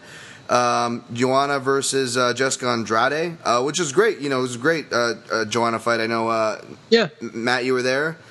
And I particularly love Joanna's use as like a lead leg kick, almost as a check hook. That was beautiful. She kept hitting Jessica Andrade all night with that. Mm-hmm. This one I really like. Frankie Edgar versus Yair Rodriguez. I like that as a creative pick. Oh, man. Just reminding people what's up, fundamentals. Dude, he mauled Yair. Yeah, I love that fight. That was a great fight. And then Edson Barbosa versus Beneil Dariush. I guess that one probably got love. I'm imagining for just that sense of awareness in the pocket to get that knee. That was just beautiful. It was a great setup, but I feel like with both the Barboza picks, like, I love Edson Barboza, but I don't think you could really put those on for technical, because there's so many things he could have done better in those fights. Yeah, like that he was losing. Yeah. Don't let's not act like he was winning that fight against Dariush. He was about to lose that fight. He just set up a really good knee. Yeah. And timed it really well. And then against Barboza, man, or against Khabib, I mean, listen, I'm not going to sit here and act like I have the game plan to beat Khabib Nurmagomedov, but like a little bit of footwork would have helped a lot better instead of just running straight back basically the entire time. Yeah. But again, I have no problem with at least shit. Cut some angles. Yeah, exactly. 100%. I agree. All right, let's go to the next one there. I think we covered that one pretty quick. This one's another one pretty easy. Maybe not easy, but I think it came down to a lot of the same votes as far as listeners. We'll see what you guys have. Jordan, do you want to lead us off for story of 2017 and your interpretation of your story of 2017? Yeah, man, my story of 2017 is I'm actually excited about the heavyweight division for the first time in a really long time since Kane was healthy. It's kind of broad. It's not really like a one thing, but it's the fact that Francis Ngannou is as interesting of a heavyweight prospect as we've had in a very long time. Like this guy, when you think of a heavyweight, you think of a devastating striker. And that was my thing. Like, I never thought Kane was going to really be a huge star because he's a good striker, but he's a combination puncher and he's a wrestler. He's a grinder. That's not what most people, the general public, thinks of as a heavyweight. What do they think of when you think of a heavyweight prize fighter? You think of Mike Tyson killing dudes. You think of Muhammad Ali out there just outclassing people. Joe Frazier, George Foreman. You think of even Brock Lesnar, a guy that's just a big, powerful force. Francis Ngannou is what you think of when you think of a heavyweight. He is a big, intimidating, physically imposing guy who has off-the-charts, world-shattering power. And it's the first time we've had a guy like Mark Hunt obviously hits hard. There are guys who hit hard, but this is a new level. This is a guy who I truly believe if he goes out and let's say, obviously I think the fight with Stipe is an interesting fight. Let's say Francis catches him 35 seconds in, knocks him out cold. You've got yourself a superstar. That is a superstar. And what the UFC heavyweight division could use more than anything, this would be a huge shot to that division. Just get it. It would be such a step up. And this is, in all honesty, the first time I've been excited about the heavyweight division since we had a young, healthy Kane. And I'm actually more excited now because I truly think Ngannou's got superstar potential. No, that's a great pick. You know, this is a really good building year. Now that when you're mentioning that, as far as like the heavyweight division goes, where a division that needs new stars and really seeing these storylines kind of come together. And it's been really an exciting year, even just looking at what Stipe and Miocic, as far Stipe Miocic and JDS at 211, and the title defenses going on in hand. Matt, do you have anything to add to that pick? I do love it. I love it. I love that. That's like one of those, there's a lot of different storylines you take out from the year, but that's one that, didn't necessarily come to mind, but it's so right in a lot of ways, man. And obviously Francis is at the head of that. And of course this impending title fight coming up, man. Oh my goodness. It's so exciting to look forward to. Right. Isn't this the first time you've been really excited about a heavyweight title fight in a really long time? Yeah, it really is, man. Especially considering how Francis is coming off that brutal knockout of Overeem. It was on SportsCenter, man. That the UFC doesn't make SportsCenter very often, and that was like the number one thing on SportsCenter. Like people are like, "Holy shit!" Yeah, the heavyweight division is so crazy because, kind of as we talked about it a little bit earlier, it's like, you get touched one time, the fight can be over. And if Francis touches you one time, the fight is over. And Stipe also has that same ability. And so it's crazy. But the thing that makes this fight so interesting is we haven't necessarily seen Francis push at all. So, and I think that Stipe has that ability to do that. Right. And that's what makes it really, really damn interesting. And I can't wait for this fight, man. I can't wait for this fight. Matt, I'm going to fire it right back at you, my man. What will be your story of the year for 2017 then? My story of the year for 2017, let's see. It didn't even take place inside the octagon or inside the cage. Floyd Mayweather, Conor McGregor. How can this not be on at least your short list? Right. Because the ridiculousness that was that entire event. A UFC champion literally went into the boxing realm and fought Floyd freaking Mayweather.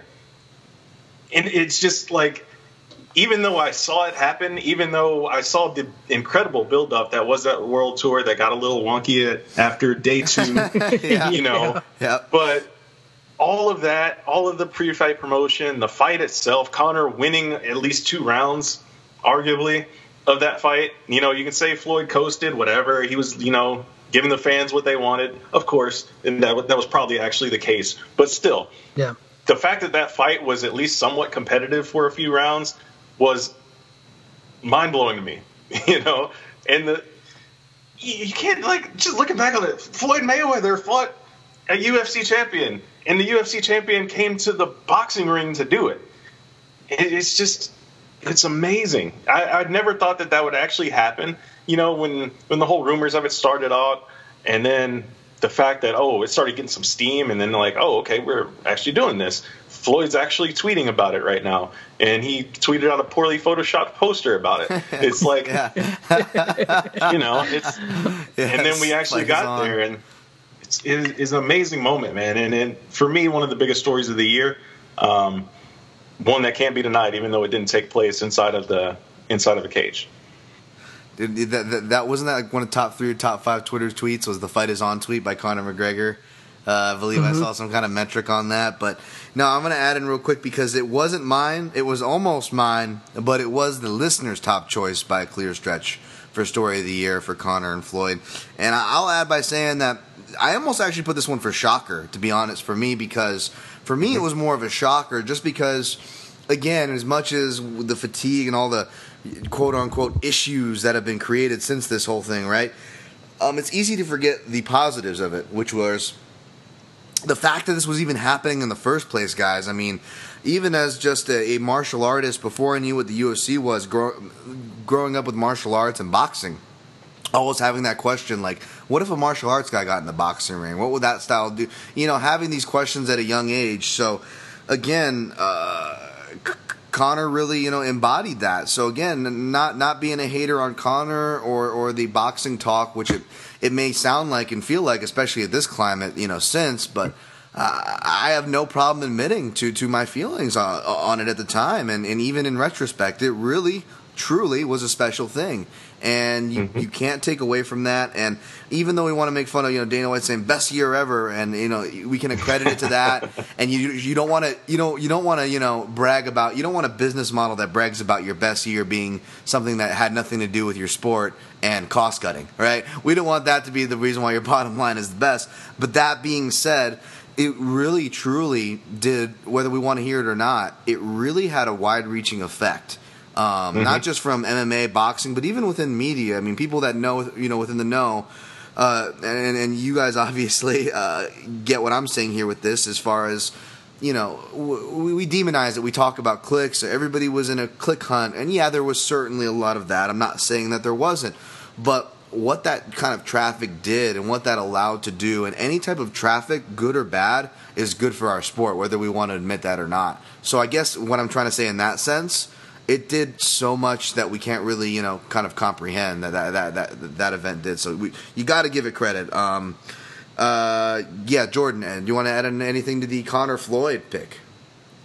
I mean, obviously, it was definitely something I thought about, and it does make a lot of sense that it affected the landscape of MMA as much as it did, even though it was a boxing fight. Because this is, I mean, just think of the ripple effect that it's had. You've got Anthony Joshua talking, Stipe Miocic saying, "I'd fight Anthony Joshua." First of all, no, you wouldn't. Shut up. Shut your mouth, because that's not going to end well for you. No.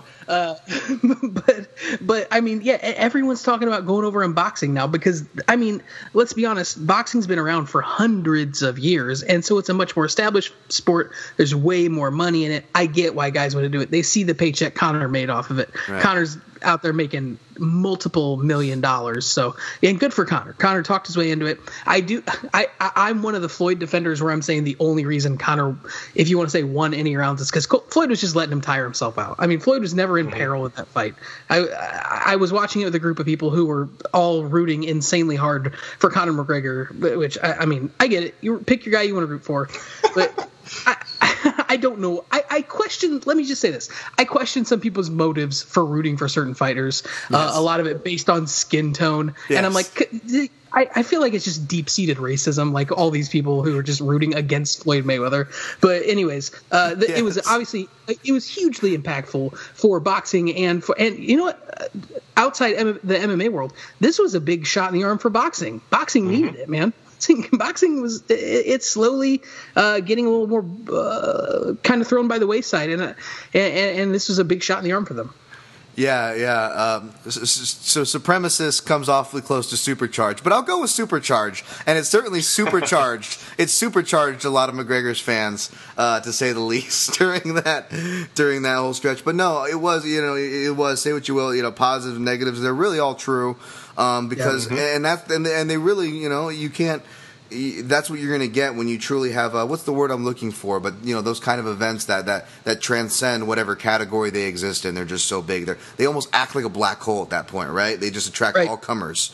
So let me just attach my story of the year, because it's kind of apropos to the theme of at least climate, but a little more toward our sport. And my story of the year, though I wanted to say Conor and Floyd for obvious reasons, I chose to I wrote down the interim / UFC title, because I don't know if there's a really delineation between both, and really both are under scrutiny / topic this year. Really, it's really I hope not permanent. I'm not trying to be an alarmist, but you want to talk about a year that puts something in perspective. I mean, it really put the value of a title in perspective, It took all the past negatives from an interim title where people said, I don't want the real title. I want the interim title. I want the real title, where now we hear people that are actually oddly okay with the interim title because, that's right, it helps your contract, it helps business, it guarantees you a potential shot with one of the floating champions, whether it's GSP, McGregor, or whoever the big name floating champions are, right? And we're seeing these weird scenarios, or as the title fights, we're seeing the champions like Woodley, who are actually defending it the most, getting scrutinized the most, whereas then you'll have other fighters not defending it, or all of a sudden stating rules about their title when they just kind of won the belt, or your division was just created. And I'm not trying to throw shade, but let's just be honest. Like, let's what the fuck are we doing?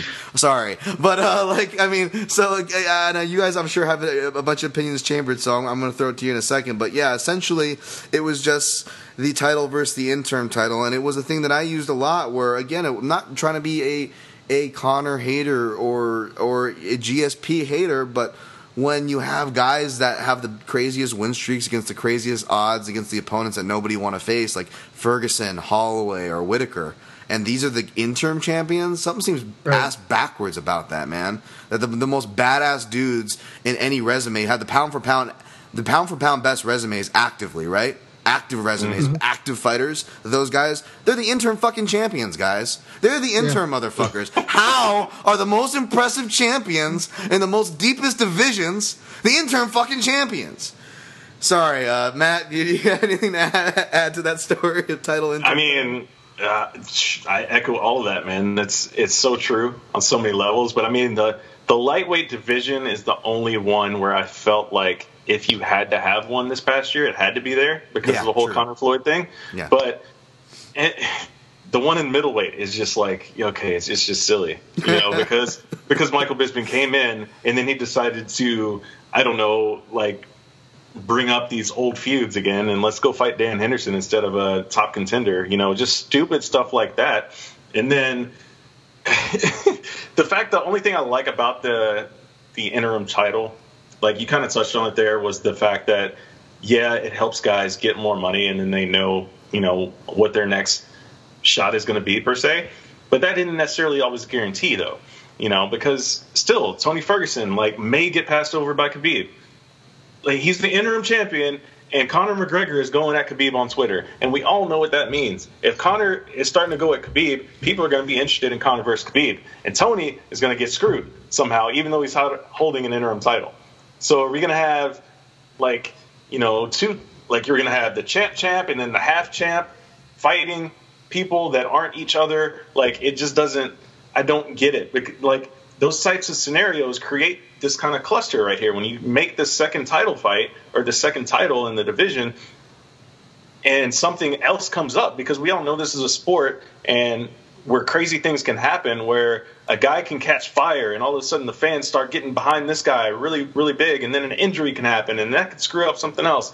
There's just too many variables, for me at least, to say, here's this interim title and he's going to fight this guy who's been away doing this whole thing in this whole past year. We don't know when he's necessarily going to come back. Oh, and in the meantime, this other guy who's just been tearing up the scene, and he's finally healthy again. There's just so many different variables. I just don't like it because it can hold up a division, even though it's intended to make things more clearly. So I don't know. You know, it's just weird thing. I do like your pick there though, because it has been a big story between the interim titles, the new titles themselves, and then guys being vocal about, I really don't care about the title. Let's just make a new belt like Eddie Alvarez was talking about. You know, let's just make our own Most Violent Man title or whatever. So I like that. Jordan, do you have anything to add to the title talk? Yeah, it feels like, Matt, that was very well said, Matt. I feel like the next big thing that's going to happen is there's got to be some kind of shift in the culture of the title contention, because you look at the landscape of boxing right now, and they're starting to cut back. They're stripping people of titles because they want to condense. They have too many titles. You know, you got the WBA, the WBO, the IBF, all these different titles. And I think what the UFC is doing right now is you're starting to kind of branch in that direction. You've got your champ and you got your interim champ. Like, you could go through and count. What is it? You think almost 50% of the divisions have interim champs at this point? That's kind of fucking crazy that you've got two guys that are at the top of the heap. So they've got to make some more strict. I don't know if you make more strict rules about stripping guys who are inactive, or what you do to kind of prevent this situation from happening. But it's a bummer for all cases involved. I know that it can be used as a bargaining chip, kind of like you were talking about, Dan, for guys when they're renegotiating contract. But by the way, what the fuck happened to the fighters union? That kind of got swept under the rug. That kind of fell apart. Aren't they supposed to be the ones helping guys to go renegotiate contracts? But anyways, yeah, something's got to happen to take that down, because you're going to start to get the same complaint that you get about boxing, where it's like everyone's got a belt. Like, why is a belt important when you've got 7 interim champs? You know, so that's a big. I remember watching off topic. I remember watching a Friday Night Fights on ESPN boxing match when I was like 15, and it was like it was a championship fight, and it was guys I'd never heard of, and it's because they were fighting for like the WBO super cruiserweight championship belt. It was like, this dude's like, it's like like who the fuck? No one knows who either of these guys are. They're fighting on ESPN, for fuck's sake. It's not even like a big like pay-per-view fight or anything. So if the UFC doesn't like look into this or try to mitigate this now, it's going to devolve into that. You're going to have 4 champs in every division.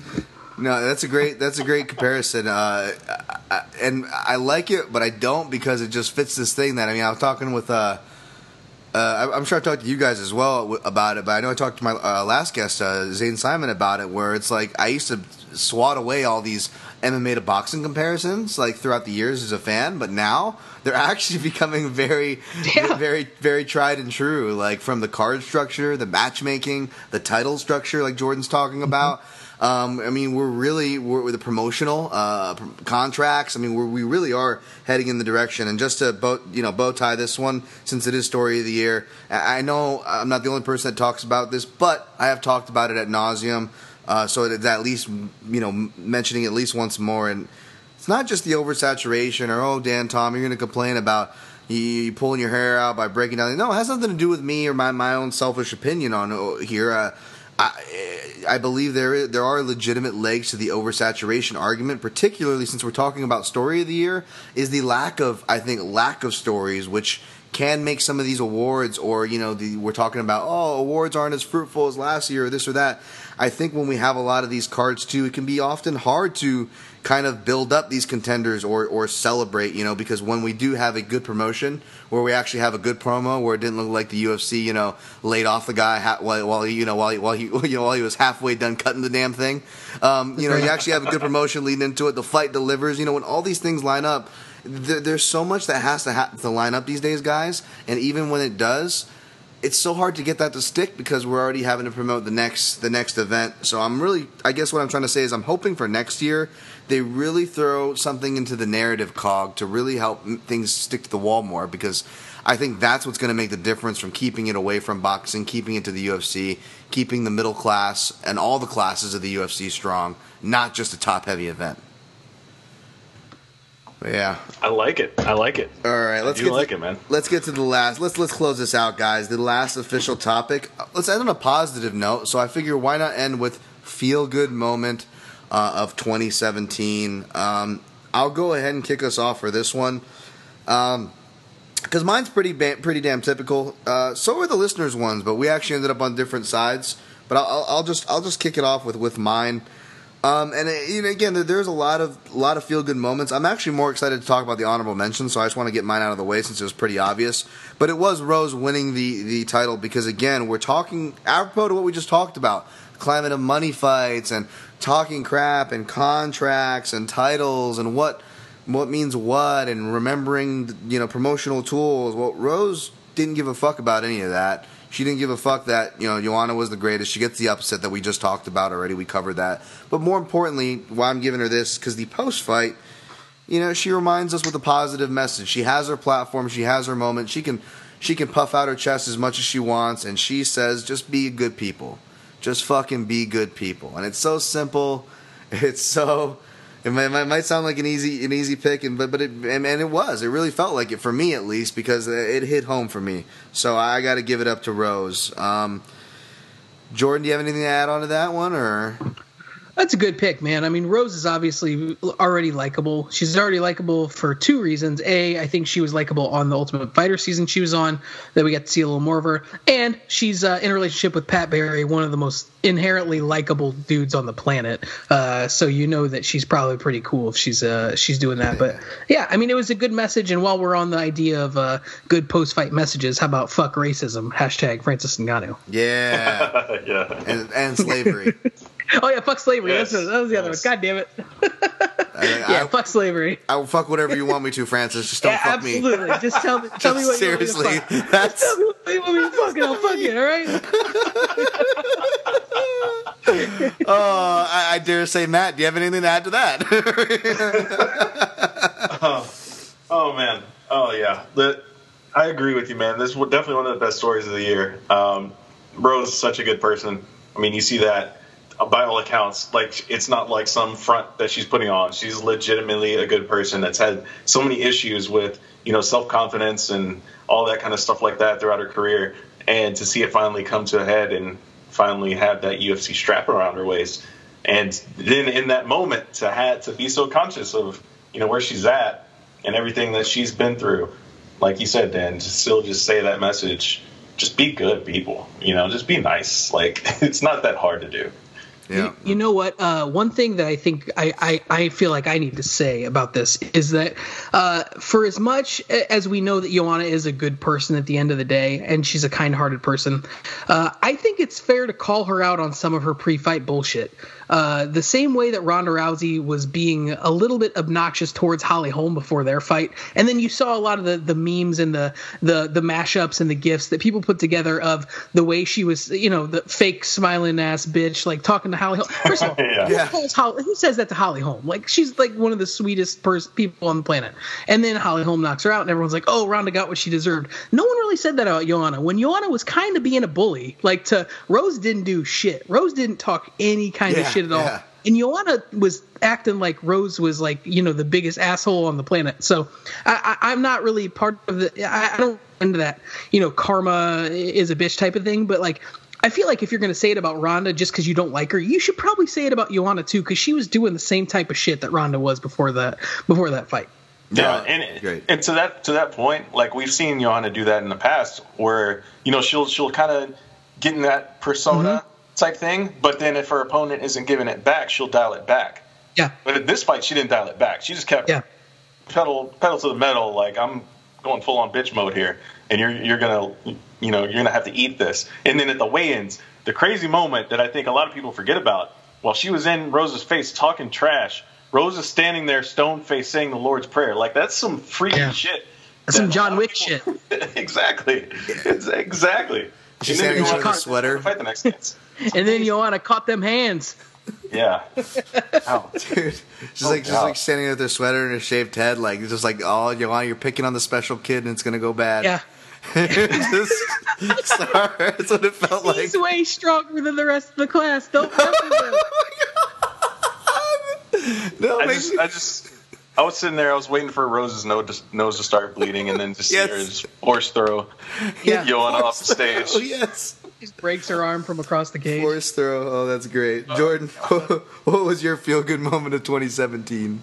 So this was an easy one for me, and I don't know if this is a hipster pick or not, but I think anytime you gain somebody back who's been away is always a thing to be happy about. I think when you gain a guy who is universally credited as one of not only the nicest guys across the board, but one of the most well-liked fighters across the board, and a guy who's literally never been in a boring fight as far as I've seen. How about the return of the Korean zombie, Chan Sung-jung, coming back from his military service and an injury, 4 years out of the octagon, and what's he do? Goes out and knocks out a top 10 guy in 2.5 minutes. So how about the return of Chan Sung-jung coming back? He's back in the 145-pound division, shaking things up, and I mean, the dude's never in a boring fight, so it's obviously makes the division 10 times better just him coming back. Dude, I didn't even see anybody have this pick, dude. Great one.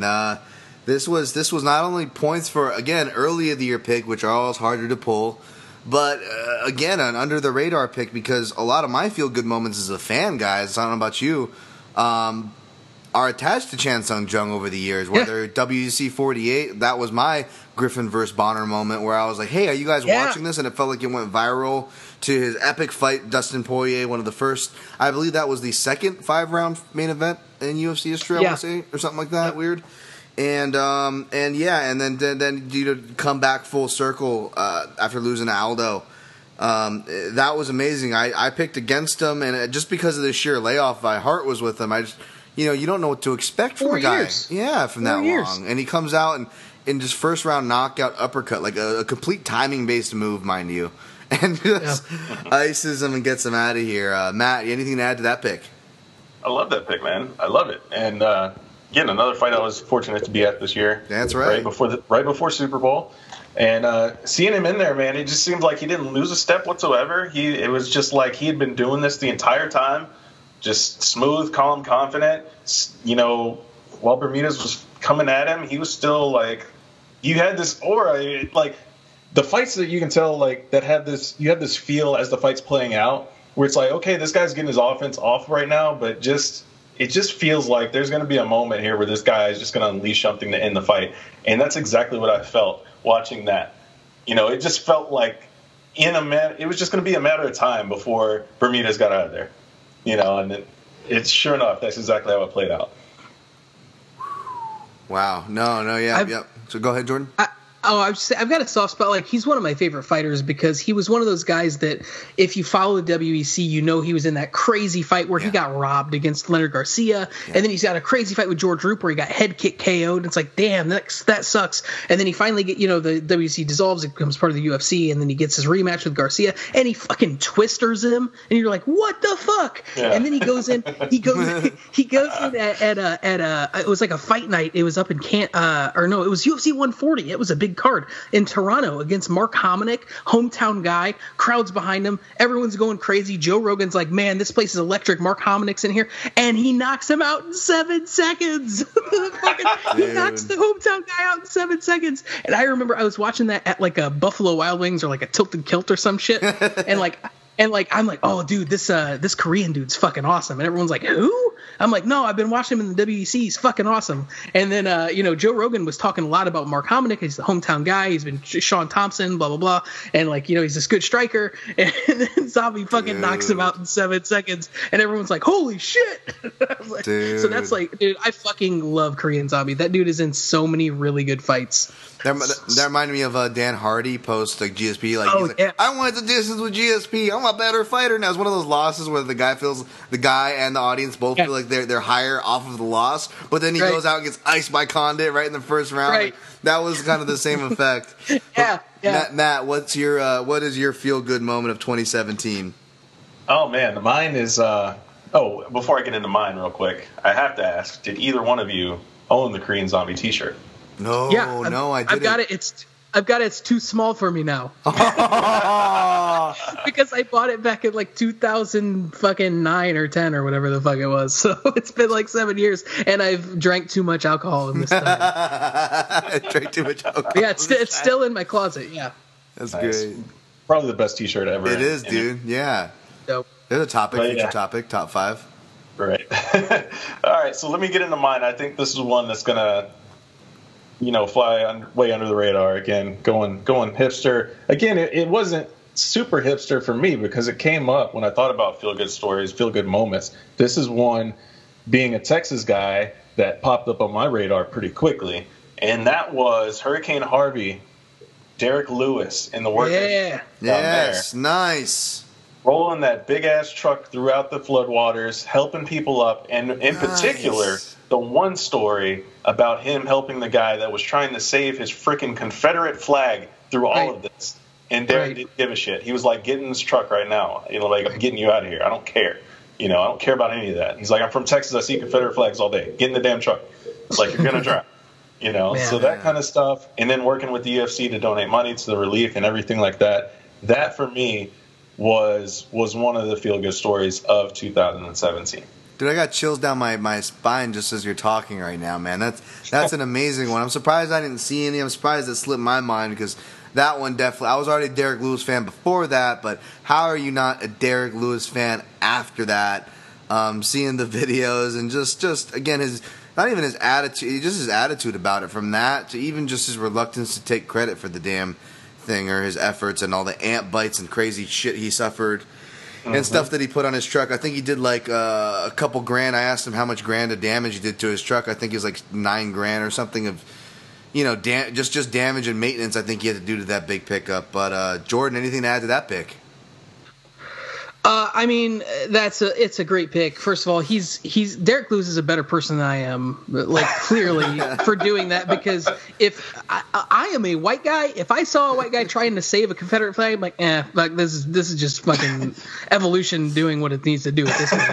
If that dude's trying to save a fucking Confederate flag in the middle of a flood, like I'm gonna let him try to do that. He made his life choices already. Exactly, but Derek Lewis is obviously a very good person for doing that, and that's just that's a triumph to his spirit and his how much of a good human he is. But let me just say this: Derek Lewis should be everyone, if not their favorite fighter, in their top 5. Not only for his good, like outside of his actual good human being thing, just the kind of character he is. He's fucking hilarious. Yes. He is such a good character. Like, first of all, where Ronda Rousey fine ass at? Like that post fight interview. How fantastic is that? And then having an actual in-depth interview talking about how mad he is at missing the McRib for training and to take it out on his opponent. Come on. How does everyone not love this? How is he not like a household name? Like the dude's, he's like, my mouth is watering right now thinking about Carl's Jr. and I'm going to take it out on Fabricio Verdum. That is phenomenal. That is amazing. And should be sponsored by every fast food restaurant in the state of Texas. But that's a great pick, Matt. Derek Lewis is a monster. He's awesome. That's great. All right, guys, since we're up against the clock, I'm just going to wrap up the rest for this Feel Good. First of all, the listeners, their choice was GSP. That came in first. I can't hate on that. GSP has a lot of clout, a lot of fans that follow him. That's going to make a personal pick that I completely understand. Sure.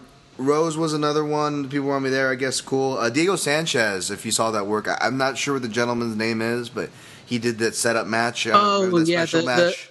Isaiah something. He's a gentleman with Down syndrome. Yeah. Yes. Yep. That was a great one. People loving DC, finally loving DC. By the way, I'm sorry for not attaching.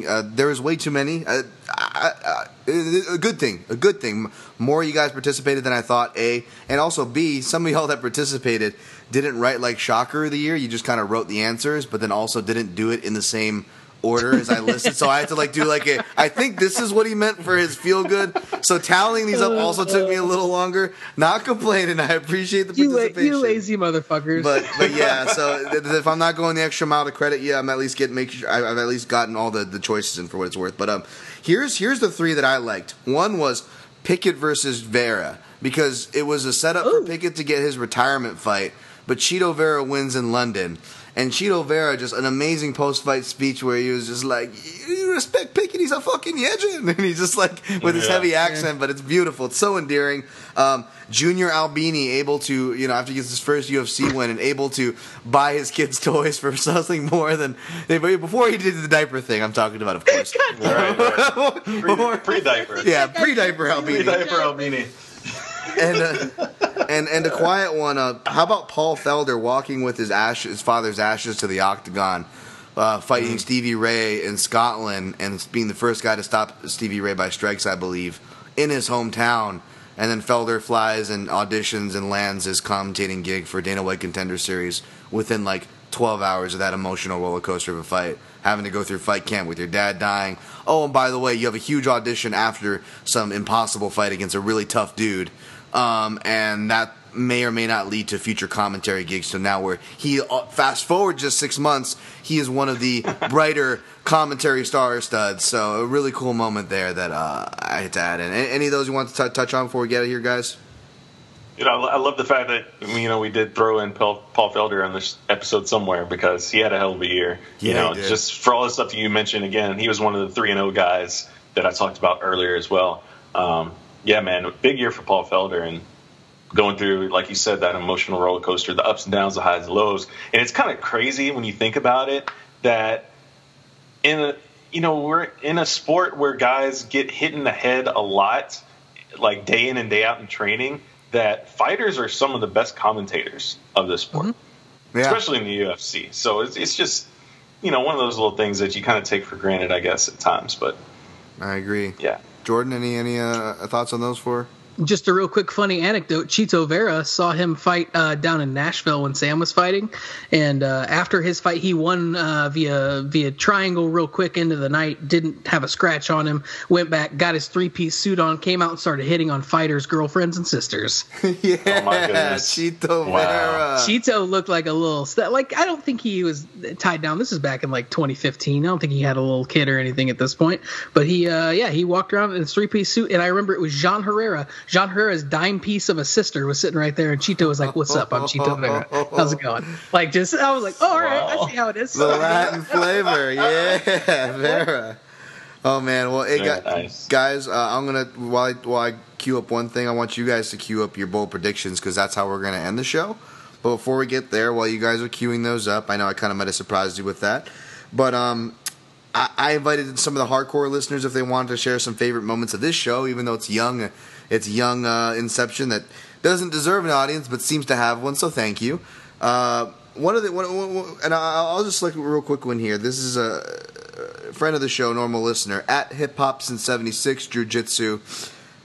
He said he wanted to give me some love for the Brazilian impressions, the Edson Barbosa impressions, and anytime I've commented, which I know for a fact, Jordan, the last episode, you're part of this. Anytime we've commented on Rogan and his thoughts about Czech Congo, so essentially anything offensive that I did, he appreciated. So thank you. If a guy won a fight based on looks alone, Czech Congo would be 45-0. He's a comic book character. Look at him. He's like a superhero. He's chilling, Mike. I was listening to Rogan. Like I said, I was listening to the Nowitzki. Even on today's Nowitzki podcast, I love it too because I poison other people's head. Because people will be like, "Dude, ever since you said the thing about Rogan and his thighs, I can't fucking stop hearing him talk about it. Damn you, Dan!" And those are my favorite tweets. Because even I was listening to the Nowitzki Rogan when they're talking about Holly Holm, and they're like talking about how she's been tested the most and how that's impressive. Because the whole conversation is about drug testing, and Rogan, of course, interjects. And how about her thighs? Like out of nowhere, like why is he always focusing on the thighs? Be like, oh, she's got a piece on her, 100%. Yeah, she's got a piece on her.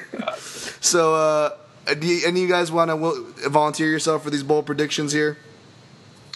What are you looking for? Just bold prediction for 2018? Yeah, it doesn't be anything too serious. Just something to show. Yeah, you know what? I mean, I'm just go out and say that. Here, bold prediction: TJ Dillashaw beats Demetrius Johnson. Oh, wow. Okay. Yeah, that is a bold prediction. The fight will happen, and that TJ will upset the pound for pound king. I'll say the fight happens and TJ wins, yeah. All right, Matt. I like that one. I'm mad at it. I got a couple of quick ones that come to mind, I guess. Let's see. Conor McGregor will fight in the UFC. Zabit Magomed Shapiro will be a household name by the end of the year. Brian Ortega get a title shot. Yeah, I mean, those are the couple of quick ones. Maybe Jermaine Durandamy will come back and actually fight at 145 maybe against Cyborg. Who knows? Real quick, I just want to say, Brian Ortega, try hard. Dude, that is the worst nickname. I still am going to ride with this. That's the worst nickname I've ever heard. T-City? I love T-City. I love it. It's like it's the first thing he came up with, and then he was just like, yeah, let's just go with that. Like, it was like, all right, do a lot of triangles, Triangle City, T-City. All right, boom, done. It's like you don't have to turn the assignment in until Friday, man. It's Monday afternoon. You got some time. Like work on it. Like just work on it a little bit. It reminds me of like the middle school like Sandlot baseball nicknames where everybody's got like Showtime and Bam Bam and stuff like that's why I love that nickname. I know it sounds like his 12-year-old brother came up with it for him. It's like, well, I can't be B-Rock, so I'm gonna be T-City, I think. Exactly. That's why I love it. It's a little throwback to me. I guess I'm in the middle because I think it's so bad it's good. So I guess that puts me in the middle, you guys.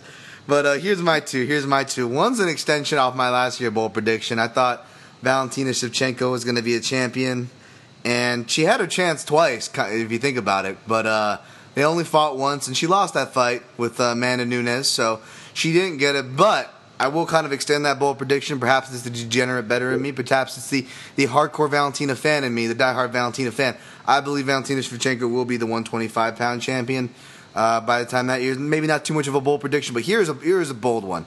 Not only will Conor come back, this is bold because this is predicting what his second fight is going to be. But this is super bold. I will predict Rafael dos Anjos versus Conor McGregor finally does happen, but it happens a weight class above than what it was intentionally supposed to. Because I like Woodley, but I feel that dos Anjos is a bad matchup for him. And unless a star gets born, which is the problem that the UFC inherently has right now, unless that happens, that fight has to happen by mid-year. So which means if dos Anjos can upset Woodley, he probably at least has one more fight to go in 2017, especially without having to cut the weight.